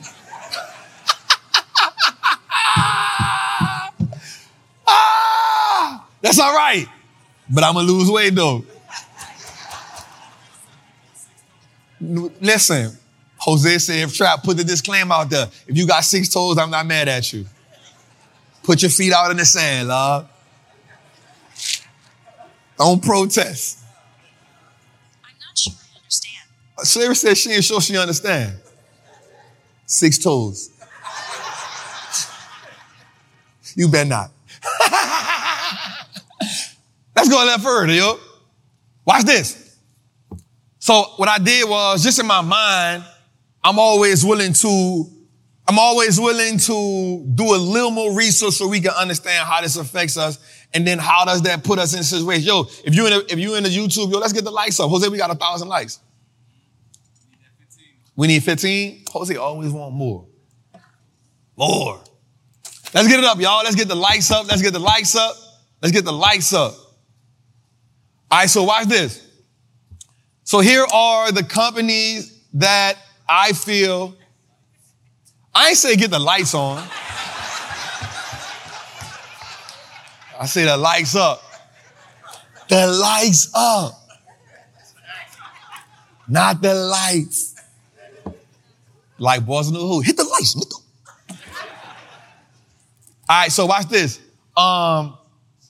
Hershey's, Mondelez Brands, Hostess, and Campbell's Soup, McDonald's, Domino's, even companies like Dunkin' Donuts. I truly feel like these companies will be affected, because what's going to happen is, I'm going to be real with you, the one thing I have learned is people that work on their health, once they do it, they do try to make better health decisions. And so I feel like companies like Vital Farms, Simply Good, companies that have healthy food options will benefit from this. That's how I feel. Let's go a little further.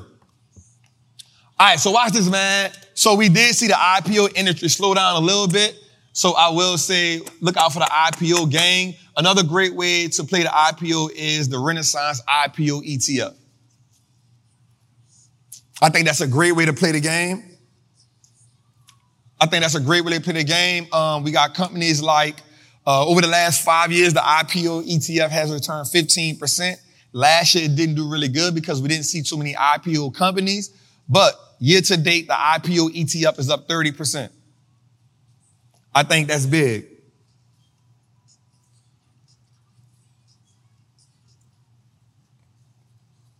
I don't know what that was. She was singing. I personally don't like IPOs until they at least give us at least 6 to 8 quarters of earnings. And the reason why is because if it's a good company, it's going to be a good company regardless. Right? And I don't like people chasing IPOs. And I hate when people on Instagram say, if you'd have bought this company when they IPO, did you buy when they IPO? Show me. I'm not a fan of us getting in IPOs because I feel like a company still has to go through that maturation process, right? And it'll take us some time to, like, think about a company like Uber, right? I've been heavy on telling people, yo, it's gonna be a good company, but I ain't need to get it in the IPO. But guess what? Once the company started solidifying itself, once it started showing me that it was better than Lyft, once it started separating itself from the crowd, I said, okay, I see what they're doing here. And then they say, yo, they gave me a date of profitability. They say we can be comfortable by this date. And then every quarter when they're telling me they're getting closer and closer to profitability, I know that this is a company that I don't mind owning. So now we wind up getting Uber at $17. Now it's somewhere around a $40 stock price. I'm okay with that. Does that make sense? That make sense? All right, cool. Let's go a little further. All right, so here's some IPOs that's about to come out that's thinking about it. Stripe, Databricks, Chime, those are actually in the fintech space. Discord, fintech space, Reddit, Impossible, Burger, Klarna, and Better.com. Most of the IPOs are almost going to be in the financial technology space. And if you're going to ask me, Trap, how you feel about fintech? I still think fintech is a game changer. Trap, how do you feel about PayPal? I bought more of it at $58. The difference is you can't deny the fintech space. Why? Because think about it. Let's be honest. Is the way we're using money different? They're changing the way we use money. One of the biggest fintech players in the game right now is Apple. Not gonna lie. Once they added their own buy now, pay later, once they did, I was like, oh, they coming. Oh, that's how they playing it. Like, y'all taking pictures, I like that, y'all. I appreciate that, man. When y'all start taking pictures, I know I'm giving good game. Now, don't have the phone full of pictures that you ain't using.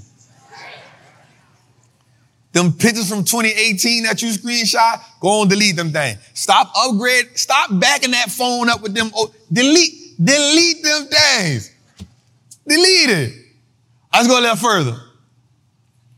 All right, so here's what I want you to understand, and this is key right here. Watch this. Is tech always the better play? And I'm going to say no. So consumer discretionary over the last couple years. So tech is in the green. Consumer discretionary is in the black. Now, average from 2008, tech has given us about a 13% range, while consumer discretionary has given us about 11%. That 2% makes a big difference, but you'll see years where you see consumer discretionary outperform tech. What is this consumer discretionary? Companies like McDonald's, Nike, Tesla. So let me say this to people. People always be like, Trap, Tesla not no car company. It's a tech company. Well, it's a company that has technology in it. It's a company that has technology in it. Just like you can say there's a part of the industry that I love called med tech. But med tech isn't technologies, it's healthcare companies that have integrated technology. Does that make sense? I like to call an apple, orange, right? So, and then technology, you have some things under like Apple, Microsoft, Nvidia, Broadcom. For me, I don't want nobody, you know why a lot of people didn't beat the market last year? Because a lot of people was invested in technology. They didn't know how to pivot. So one of the things I'm going to tell y'all tonight when we talk about the workshop is the 4 or 5 accounts I want you to have. I talked about it last night. And one of those accounts is I want you to be able to take advantage of whatever the market is rewarding. So even though I was buying technology in my long-term account, in my recession portfolio, I was buying everything but technology. Why? Because if it's on sale, I'm going to add it to my long-term portfolio. I don't have a problem with that, but I still want to beat the market, so I'm going to use whatever the market is rewarding for that year. Does that make sense? We talking about playing a game on a whole different level. So understanding when the market is rewarding technology, it's okay to be heavy technology. When the market not rewarding technology, I don't want nothing to do with it. I'm going to go wherever the market is rewarding, and that's how we're going to beat the market every year, and I'm going to show you that tonight. Let's go a little further. Walmart just came out and said it was the biggest player in the game, and they backed it up by numbers. Walmart is the biggest company in the world by revenue. Here's what I respect about Walmart. Walmart never said that I'm going to give you the best products and services. They ain't never said that. You put them clothes on from Walmart one time. Done. Smoked. But you got something on for the day. Walmart ain't never said we're going to give you the best goods. They always say we're the low price leader.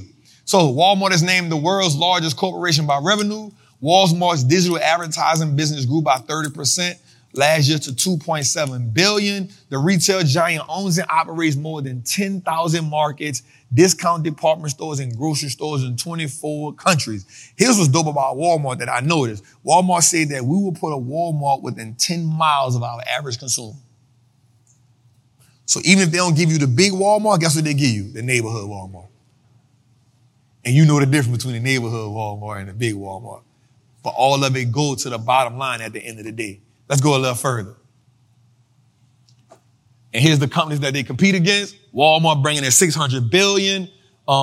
Saudi, the oil company, $603 billion. Watch this. Amazon, $514 billion. Watch this. ExxonMobil, $414 billion. Apple, $394 billion. Shell, $386 billion. And United Healthcare, $300 and something billion. Think about this, y'all. Walmart is bringing in $611 billion in revenue every year. Here's my question to you. If you're trying to figure out a stock to own, that means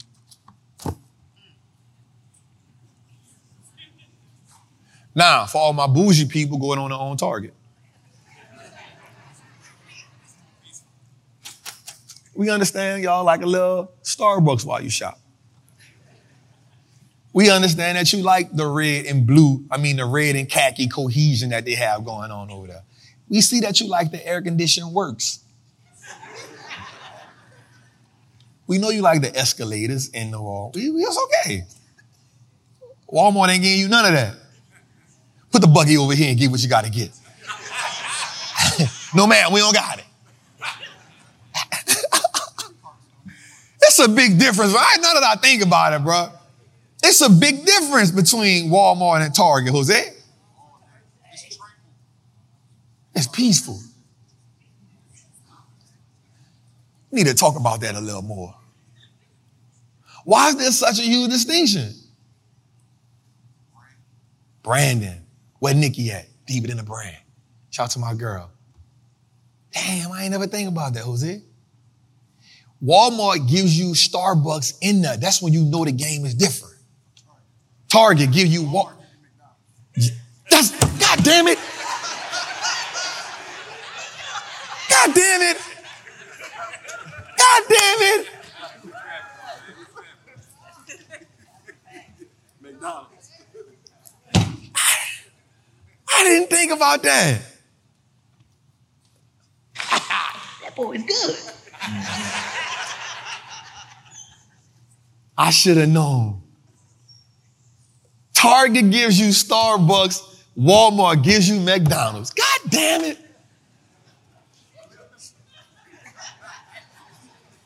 I've been bamboozled, run amok, led astray. Damn. Eat fresh. God damn it, we just gonna flush that shit. I'm flabbergasted, bro. Y'all paid attention to that before? I know this is off topic a little bit, but this would happen sometime. But I never took that. You can walk around Target with your latte. You can walk around Target with your caramel macchiato with oat milk upside down. I'm speaking from experience. And you gonna walk around Walmart with a double quarter pounder. You dying and buying the cheap clothes. That's God. We been. I'm in a bind, Nate. Some other time. I really Damn. That was good. I didn't know. That's why you here, boy. Huh? That flame there, Jose, man. Goddamn flame. You flamed us, Jose. You had your moment, dog. If you was, I'm not being racist right here. If you was Spanish, you wouldn't have came up with that. Only the black Jose can come up with that. That's a fact. That is a fact. Shout out to none of my Hispanic people. I rock with y'all. Y'all know that. But that was a black man comment right there. Dave, no shade, Dave. No shade, Dave. I just go a little further, man. How y'all feeling here tonight, man? I appreciate y'all, man. Thank y'all. I just go a little further today? Okay.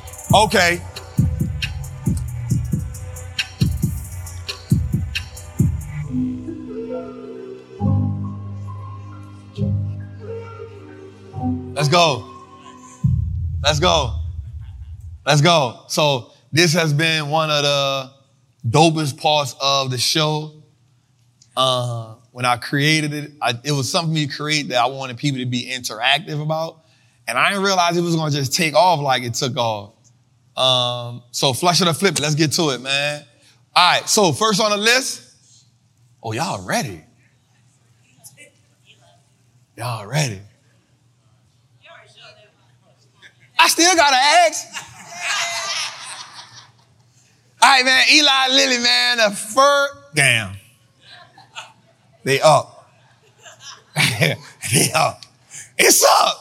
All right, so Eli Lilly, first on the list, man. It is a company that, again, the world's #1 insulin dealer. They also about to take over the weight loss industry. They also got drugs in the pipeline. Just a big old legal dope dealer, man. I'm rocking with him. Eli Lilly, man, flush it up, flip it. Jose, who we got in the chat? 95%. Damn. Who the 5% is? Let's ask them what their complaint is. Man,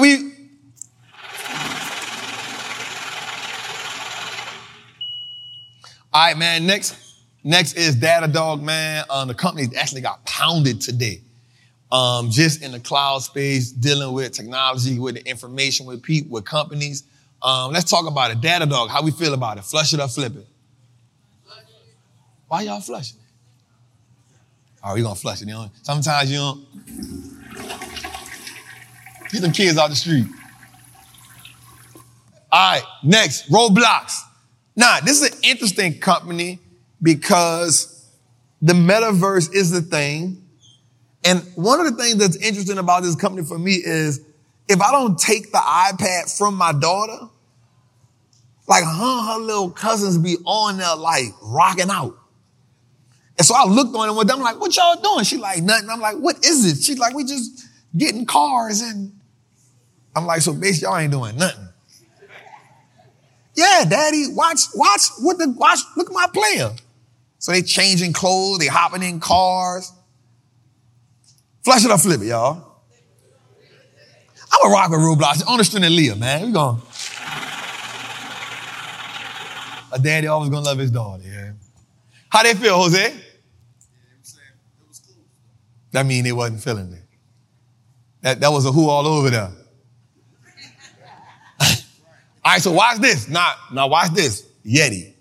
So Houston, Texas is close to New Orleans, and the same job opportunities kind of rock, right? So if y'all already like. So when I was working ironwork in the construction industry, in the steel industry, everybody had these Yetis, right? And so I went to some of the older, like, yo, what's the difference between having a regular cooler that I bought from Walmart? That should have told me right there. You bought it from Walmart, dog. And the Yeti coolers. And the dudes would put their stuff in the Yeti coolers, and it would be good all day. The one I bought from Walmart, that sandwich soggy by 10 o'clock. All the ice melted. I said, this thing must be a default. But I should have asked myself this question. Why would I buy a cooler from the same place that sell me McDonald's?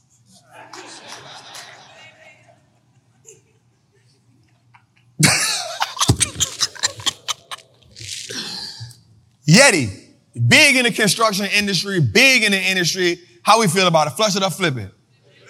How we feel on the chat, Jose? We gonna flip Yeti. Oh, no, my bad. I was in McDonald's. All right, New York City REIT. So this is a REIT company. They do a lot of big buildings in New York. But I'm gonna be, Yep, a lot of skyscrapers, a lot of REITs, a lot of big, I want to say, but I don't want to say this. I think they have something to do with the Empire State Building, if I'm not mistaken. But here's the thing. REITs been getting punished. New York, one of the main cities that's getting punished with real estate investment trust because a lot of those buildings are now empty and they can't do nothing with them and nobody don't want to pay that high rent in New York. New York City REIT, flush it up, flip it. Man, y'all smart. Okay, that V-neck, that polo. Now, I ain't gonna lie, bro. When I was coming up, I'm gonna keep it real. Yo, you had the polo on, yo. I remember I used to wear the polo V-necks, the polo T-shirts as an outfit. If I had a pack of polo T-shirts, I'm wearing them things everywhere. The polo T-shirts, and I bought me some polo blue, I was on. I come home from prison, you couldn't tell me I wasn't popping, dog. Man, I used to go to Macy's.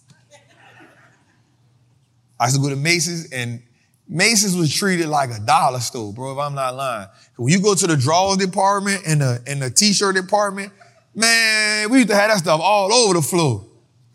I'm like, why they don't take care of this? But now Ralph Lauren is subpar brand. Sales have decreased. Revenue have decreased. Profits have decreased. In the stores that it want, in the stores and the malls that it live in, I don't think Ralph Lauren is strong enough to be a standalone company. Meaning like just an outside store by itself. Ralph Lauren, flush it or flip it.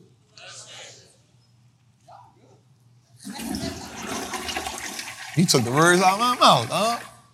All right, Alibaba. So Alibaba is, damn. I heard that loud. I'm in it heavy. I'm in it heavy, Trap. You know what that's saying, Jose? You better flip it. Don't play with my money, Trap. Damn, don't put that pressure on me. All right, so now I will say this, man. Once Jack Mack left the company, man, the company hasn't been the same since. And then they went from being just Alibaba the company, to being Alibaba Group. And now they're trying to put everything that the company does inside of that, and it's not really working out well for them. And this is the thing when people saying, oh, is the next Amazon. And I don't like that. I don't like that at all. Because they not. They just Alibaba. But also, I don't trust Chinese companies because they actually go by and they play the game by a different set of rules. So, Alibaba, flush it or flip it. You should know better. I just realized who that is. Flush it or flip it. Flip it or flip it.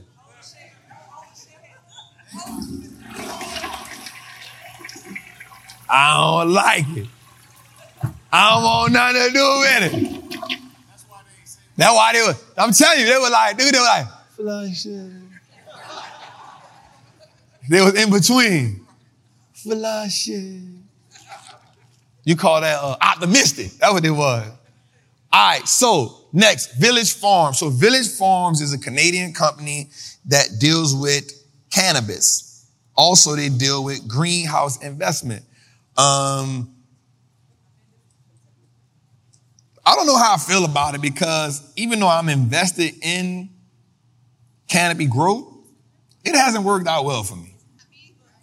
I'm going to keep it real with you. And the only reason I'm really holding on to it, Jose, is because I just think somewhere along the line, something going to happen. I'm not even believing in, I'm going to be real with you. I don't even believe in the marijuana industry like that no more. Too many variables. You have to wait for legislation to make it legal. You don't know when that's going to happen. And then there's a lot of just on a, it's legal in some places, but it ain't legal everywhere. But my thing is, even when it becomes legal everywhere, still, how does that, you know what I'm saying? So I'm going to be real with y'all. I own canopy growth and I ain't buying no more. I ain't doing no more with it. I'm losing on that. I think now I'm probably down 70%. And I should be looking at it like, damn, poor baby. Poor baby. Flush it or flip it? Yeah, we flushing that joint. Flushing that. All right, last but not least, canopy growth. I just talked about this. I think Steve set me up. So this is actually the biggest company in the marijuana space. It actually has a lot of partners. Actually, another company called Constellation Brands is a partner of this company. It just can't take off, though. It just can't take off. Flush it or flip. Say, I like you. I like my man right there. Look, everybody doing flush, he did this. He like, man, flip it, try, dog. Man, come on, dog. Got a whole lot of money in that, bro. I know if you like it, it's gonna turn around. I ain't gonna lie to you, OG. We're going to sing We Shall Overcome in that boat. Because we flushing that thing. Do that. Run the intro one more time, man. There we go, man.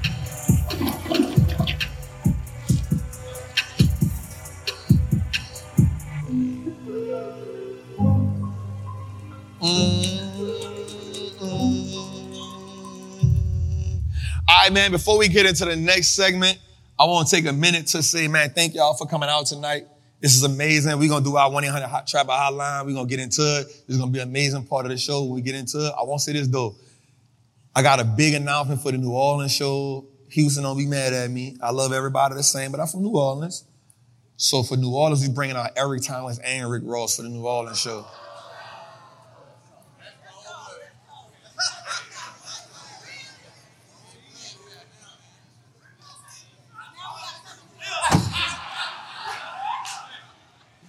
Hey, Queen said, he ain't even from New Orleans. What you got him over there for? You know, New Orleans is just, I'm going to be real with y'all. And I'm going to keep it 100. Houston, Atlanta, Chicago, like everybody come here and do shows. Man, y'all a dope-ass city. New Orleans is a dope city, but people really be scared to go to New Orleans. And keep it real with you. Like Houston get busy, but people override Houston getting busy for, it's a dope city. You know what I'm saying? Like they wait a good and the evil be like, I'm gonna go anyway. But for New Orleans, man, like even in Houston, when I ride around Houston, when I ride around Atlanta, y'all get to see wealth. You know what I'm saying? Like, I could be in my hotel and look at the Houston skyline and be like, damn, like, Houston dope. I'm from New Orleans, yo. Like, I'm gonna keep it real. I done made a lot of trips to Houston. Good and bad. He without seeing cast the first stone.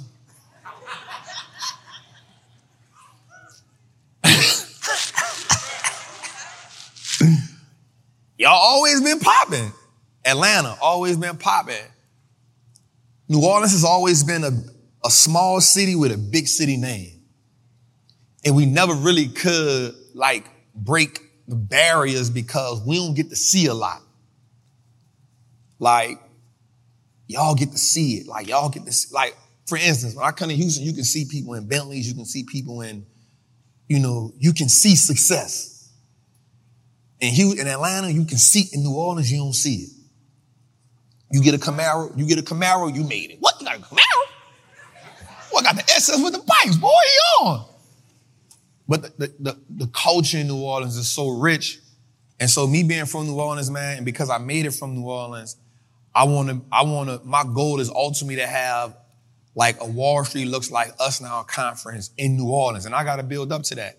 Because I want people to understand that New Orleans is a dope city, but the people in New Orleans got to get more exposure. And that's what I love about cities like New York, Atlanta, Houston. For real, like y'all get exposure to a lot. People don't get that in New Orleans. And so I'm like, all right, like let me take some of my relationships that I have and let me bring to my city so I can, one, shed light on my city, and two, make people okay with coming to New Orleans. So don't hold that against me, Houston, man. I just love my city the same way Bun B love Houston. You know what I'm saying? The same way, you know what I'm saying? Definitely, man. So next week, man, we got Rick Ross coming to New Orleans for the tour, and we got E.T., and I did it for two different reasons. I wanted to come talk about it, but I wanted to give you the motivation, the inspiration, and the money. E.T. is my OG, and E.T., man, he helped me peel back so many layers in my life just in the time we've been rocking the way we rock. And Rick Ross is somebody that I really rock with. And it's crazy because I don't think you will ever see them two on the stage together because what E represent don't always just coincide with what Ross represent. And it's nothing against either or, but on the strength of me and what I represent, it was like an easy go-to. And so both of them was like, man, Trap, say less, bro. Like, we know, we see what you represent. We bringing it. So next week, man, New Orleans, We got E.T. and Ross coming. And that's the only city where I'm having somebody. Other than that, it's me rocking out. Because I know I could do this in my sleep. And everybody gonna still leave here dope. So next week, man, if y'all can pull up, if you in here, you can pull up, I'm telling you, it's gonna be crazy. If you ain't pulled up yet, pull up. All right, let's go, man. We're gonna do our flush it or flip it right now. This is where we ask our VIPs. Usually we do it with my people in the Patreon, but right now we're gonna do the VIPs. Let's get to it. It's the 1-800 Trappin hotline. Huh? You said flush it or flip it. I'm sorry. 1-800 Trappin hotline. Jose, don't do me that. No, we good. We Let's go. Our elite people first, show hands. Somebody, anybody got no questions? Oh, yeah. You see this? So you get to ask questions, y'all. So hold up first, Jose. Everybody be like, Trap, I gotta ask you a question. Let's go. So I got like a 401k, and I'm trying to see like what's the best way to roll that over, so I wouldn't have to worry about the fees in the back end. So you got a 401k, you want to roll it over to you taking full advantage, to you operating it. So first you got to ask them, because every company has different restrictions around it, right? So it ain't just as simple as saying I want to roll it over. Like you got to see what it is. Like, so for me, prime example, when I was an iron worker, I took my annuity and I rolled it over to my to my Roth IRA, right? But the first thing they did me was they said, you can only take 75% of it.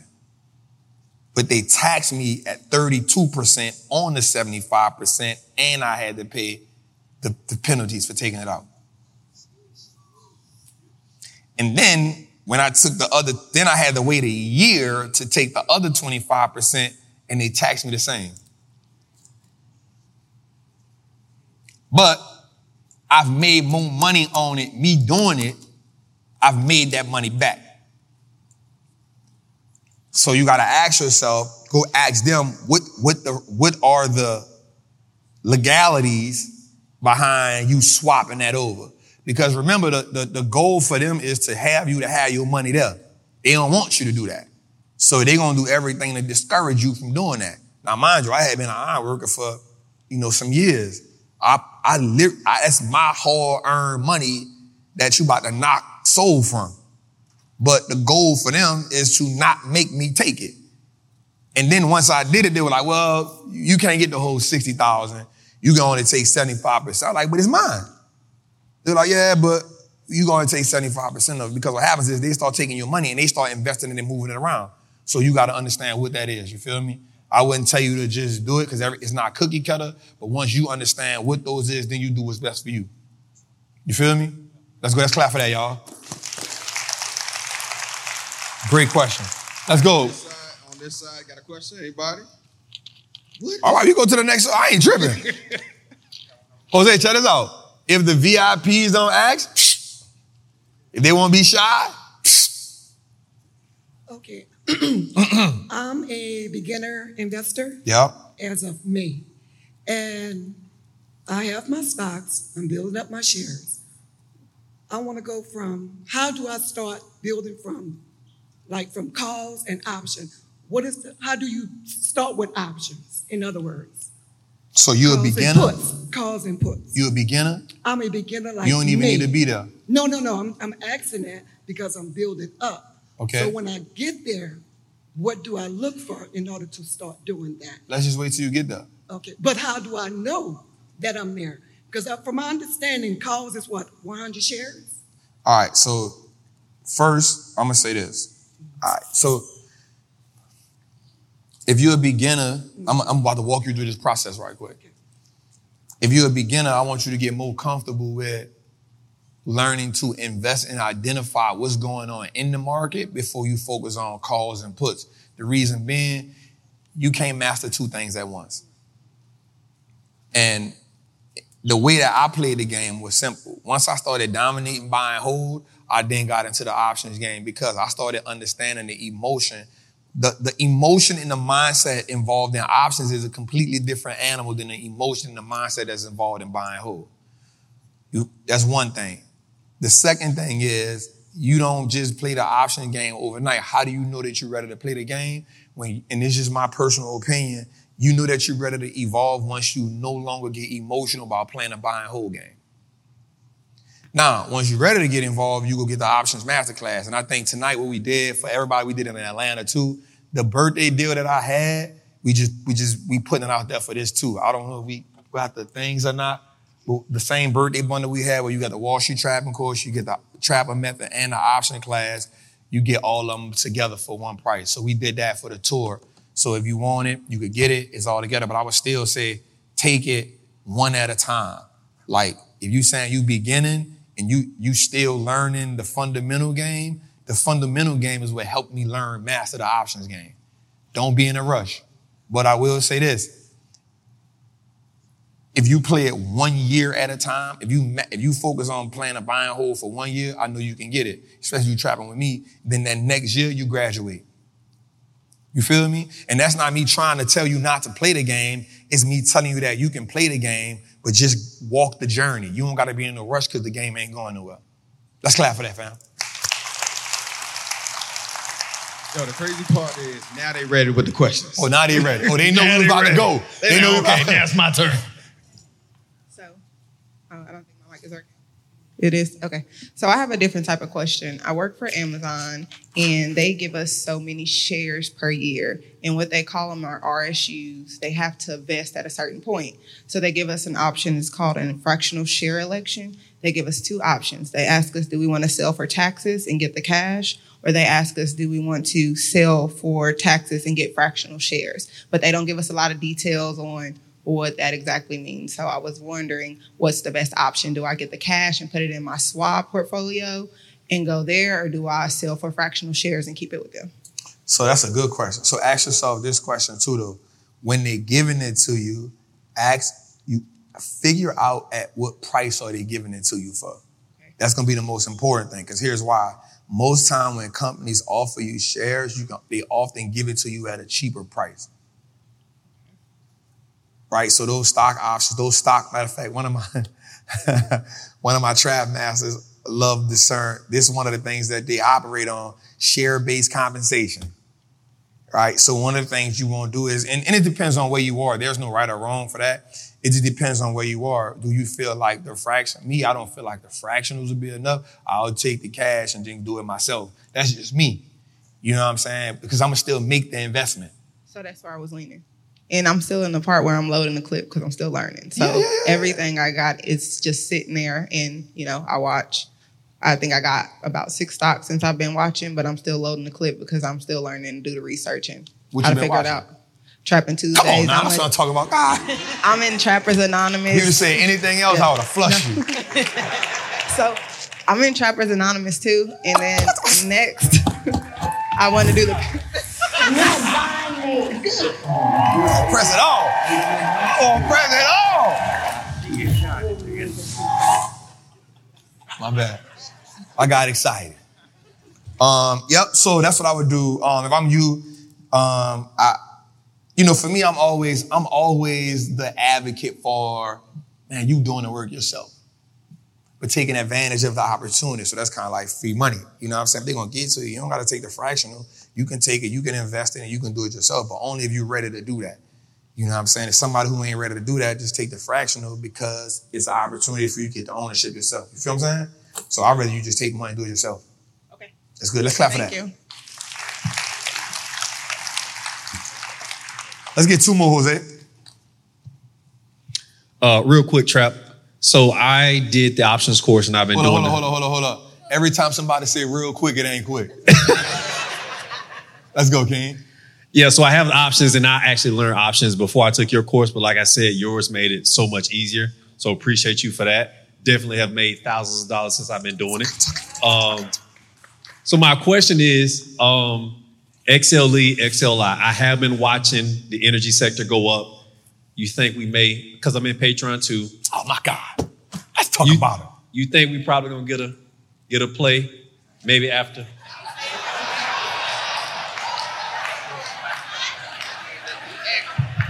Niggas.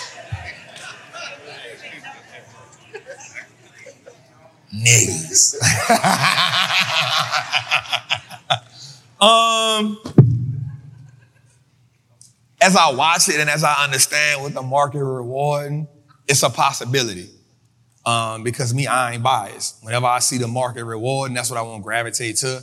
I saw that the last 3 months, if anything, I'll go with energy instead of XLI because the energy sector kind of produce more profits than that. And even when I do it, it won't be an individual. It'll probably be XLE than an individual stock. So you probably get that, man. Great question, King. I'm only clapping because you're in all the groups. What's up, Trap? What's happening? That's my family, y'all. What's up? So I see PayPal just recently, You did what? I said I see PayPal just recently launched the Coinbase, crypto. So what do you think about investing? Yeah, I wanted to actually, so what happened was PayPal just did a stable coin, and it's the only company in America that has it in the space. I'm a fan of PayPal, even though they beat us up for a while. But I actually think that's going to add value. They have to do something different to add more value to shareholders, and they have to do something different to change the story. Because one of the things PayPal said was, we not focusing on new users, and that means you ain't focusing on growth. And so if you ain't focusing on growth, the market ain't gonna reward that, and so the market just punished them for it. So I think that's a way for them to restore confidence. And I actually like that. I like that. So shout out to my Patreon people. Shout out to my Trap Masters. Shout out to my people, man. We always making money. That's what we do. Have you made money? That's what I like to hear. That's the only one. Listen, every relationship ain't gonna be great. Let's go, man. Let's clap for the queen for that. Let's get one more, and we're gonna kill it. Let's get one more. Jose, let's get one more. Let's get one more.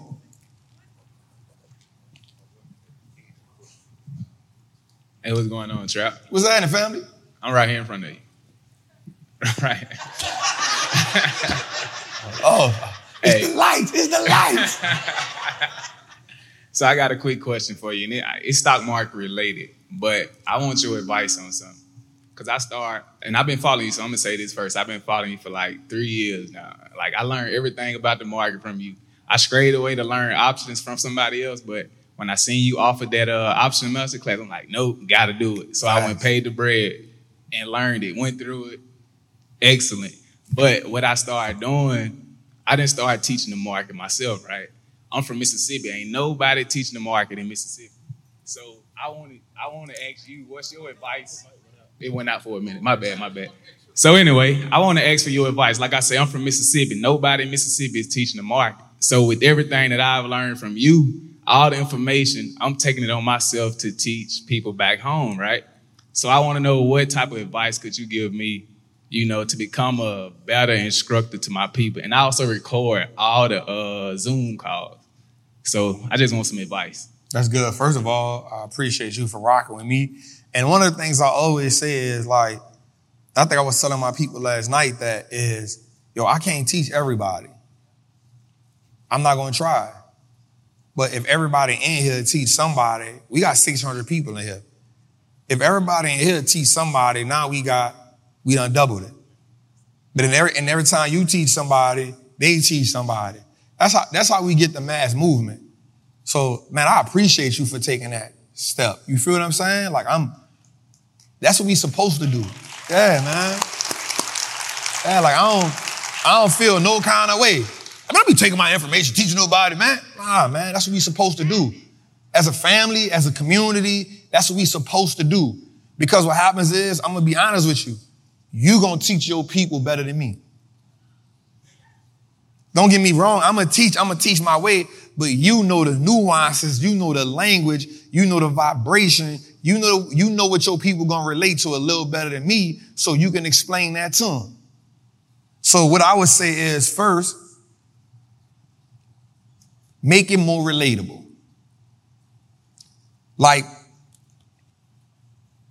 Example, this is how it became relatable to me. People ain't gonna agree with it. It ain't for them to agree with it. But I know where my relatability came from. And the people who rock with me, they're going to understand why this is this. And they're going to say, I get why Trap doing that. And so for you, one, learn as much as you can. And then once you learn it, speak it to yourself in a way that it makes sense.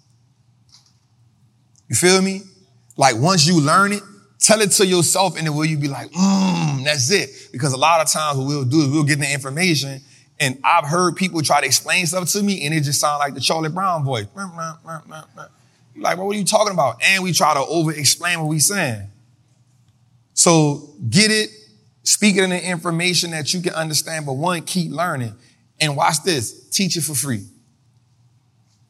Teach it for free, because the more you teach it, the better you get at explaining it. Every time I say something, the more I say it, I can say it in a different way. I get better at saying it. I start learning how to tell stories with it. I start learning how to put analogies with it. And before you know it, I done give you a whole master class for free. Why? Because I don't mind. That's why I can give Trappin' Tuesday every week for 2 hours, 3 hours. It don't matter to me. You feel me? So keep learning and keep being able to break it down in a way that your people can understand. But now you are now responsible for the change of your community. You're responsible for that. So let's clap for that.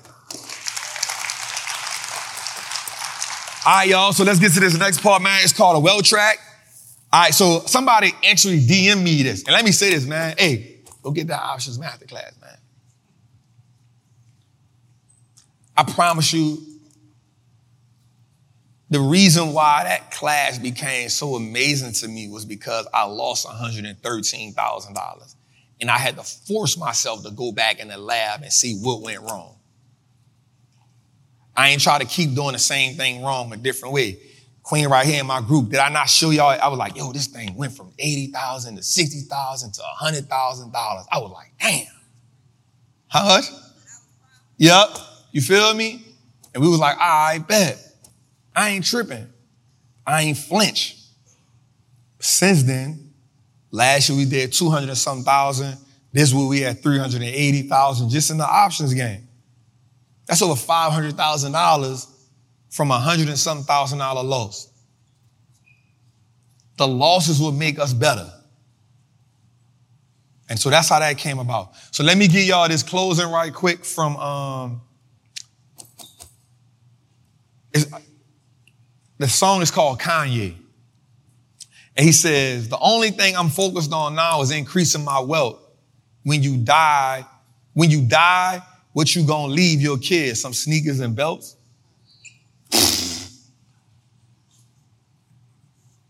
And the wealth track is always about me trying to find information and rap songs that identify where we at. And so for me, when we look at what a culture going at and what we want the culture to be and what we want to represent for our families, it's always supposed to be about wealth. And I said this in the beginning. I said, what are you leaving if you're not adding or increasing to your family, you are 100% the liability. And if you leave your kids, if you leave your people, not just your kids, that's for the parents, but everybody not parents. If you leave here and you ain't increase your family's purchasing power, you the liability. And if not you, then who? And so we get into the closing part of the show, and I say this right here. We're going to get into this wide word from the OG. I want y'all to understand something. We can no longer be spectators of the game of wealth. In order to win, we got to participate. We can no longer be spectators in a game of wealth. In order to win, we got to participate. It is impossible to step into something you've never had and be comfortable. But yet we have the audacity to desire to be wealthy without being able to accept that there's risks and being able to step in those risks relentlessly. I'm talking about stepping into a risk and not even can if I win or lose, but understanding that I'm willing to take the risk. And because I'm willing to take the risk, I'm willing to deal with the outcome, even if it isn't favorable for me, because the process means more to me than the outcome. We too comfortable in dysfunction. We complacent in high stress environments. We done made it cool to have more months left than money, Check to check don't really faze us until we get in a bad situation, and we got to change that. I'm not in search for security. I'm in search for freedom. Because what I've learned is there's no such thing as financial security. I've learned that there's no such thing as job security. What I have learned is time freedom, location freedom, financial freedom. That's where the real freedom at. That's where the real wealth at. And ain't no security in that.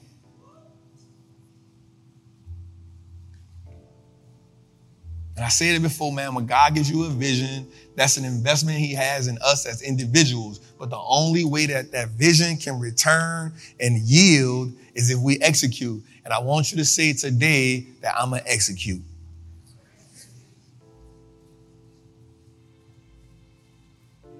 Execution is not so much about being right or wrong. Execution is about having the information and saying, I'm in the game. I'm taking the shot. One of the things I loved about watching Kobe, I went through the Muse was the name of it. And he said when he shot the air balls in his rookie year, he realized that the aim was on point. He just ain't had the legs. He said, my aim was on point. My form was on point. But because I came from high school to the pros, the 82 games was a thing. Then I had the playoffs. And that was a different thing for me. So he had to go in the gym and work on his stamina and his legs. And then when he got the opportunity to take the same shot, he shot it with even more confidence because he did the work. The reason why I'm willing to consistently invest in the market is because I know even when I get it wrong, I can go back and do the work. So when I'm presented with the same opportunity, I can get it right. Confidence. Confidence for playing the game. I don't play the game part-time. I play the game full-time. I don't play the game just when it's going up. I play the game when it's going up. I play the game when it's going down. I play the game when it's going sideways. I'm playing the game every day, all day, because the more I play the game, the more I get confident in playing the game. And the more confident I get at playing the game, the more money I can make. And the more money I can make me, the more money I can make my daughter. The more money I can make me, the more freedom I can have. The more freedom I can have, I can start buying my daughter freedom. And when I buy my daughter freedom, I can start buying my grandchild freedom, and she ain't even here yet. How many generations can I buy their freedom for so I can normalize it when they get here? Because what we do know is the America that it is right now is only going to get worse. The writing's on the wall. And so the goal for us is to prepare ourselves and to prepare the people that's coming behind us, man. It's your boy, Wallstreet Trapper. It's episode 55 of Trappin Tuesdays, man. Thank y'all. Let's clap for that.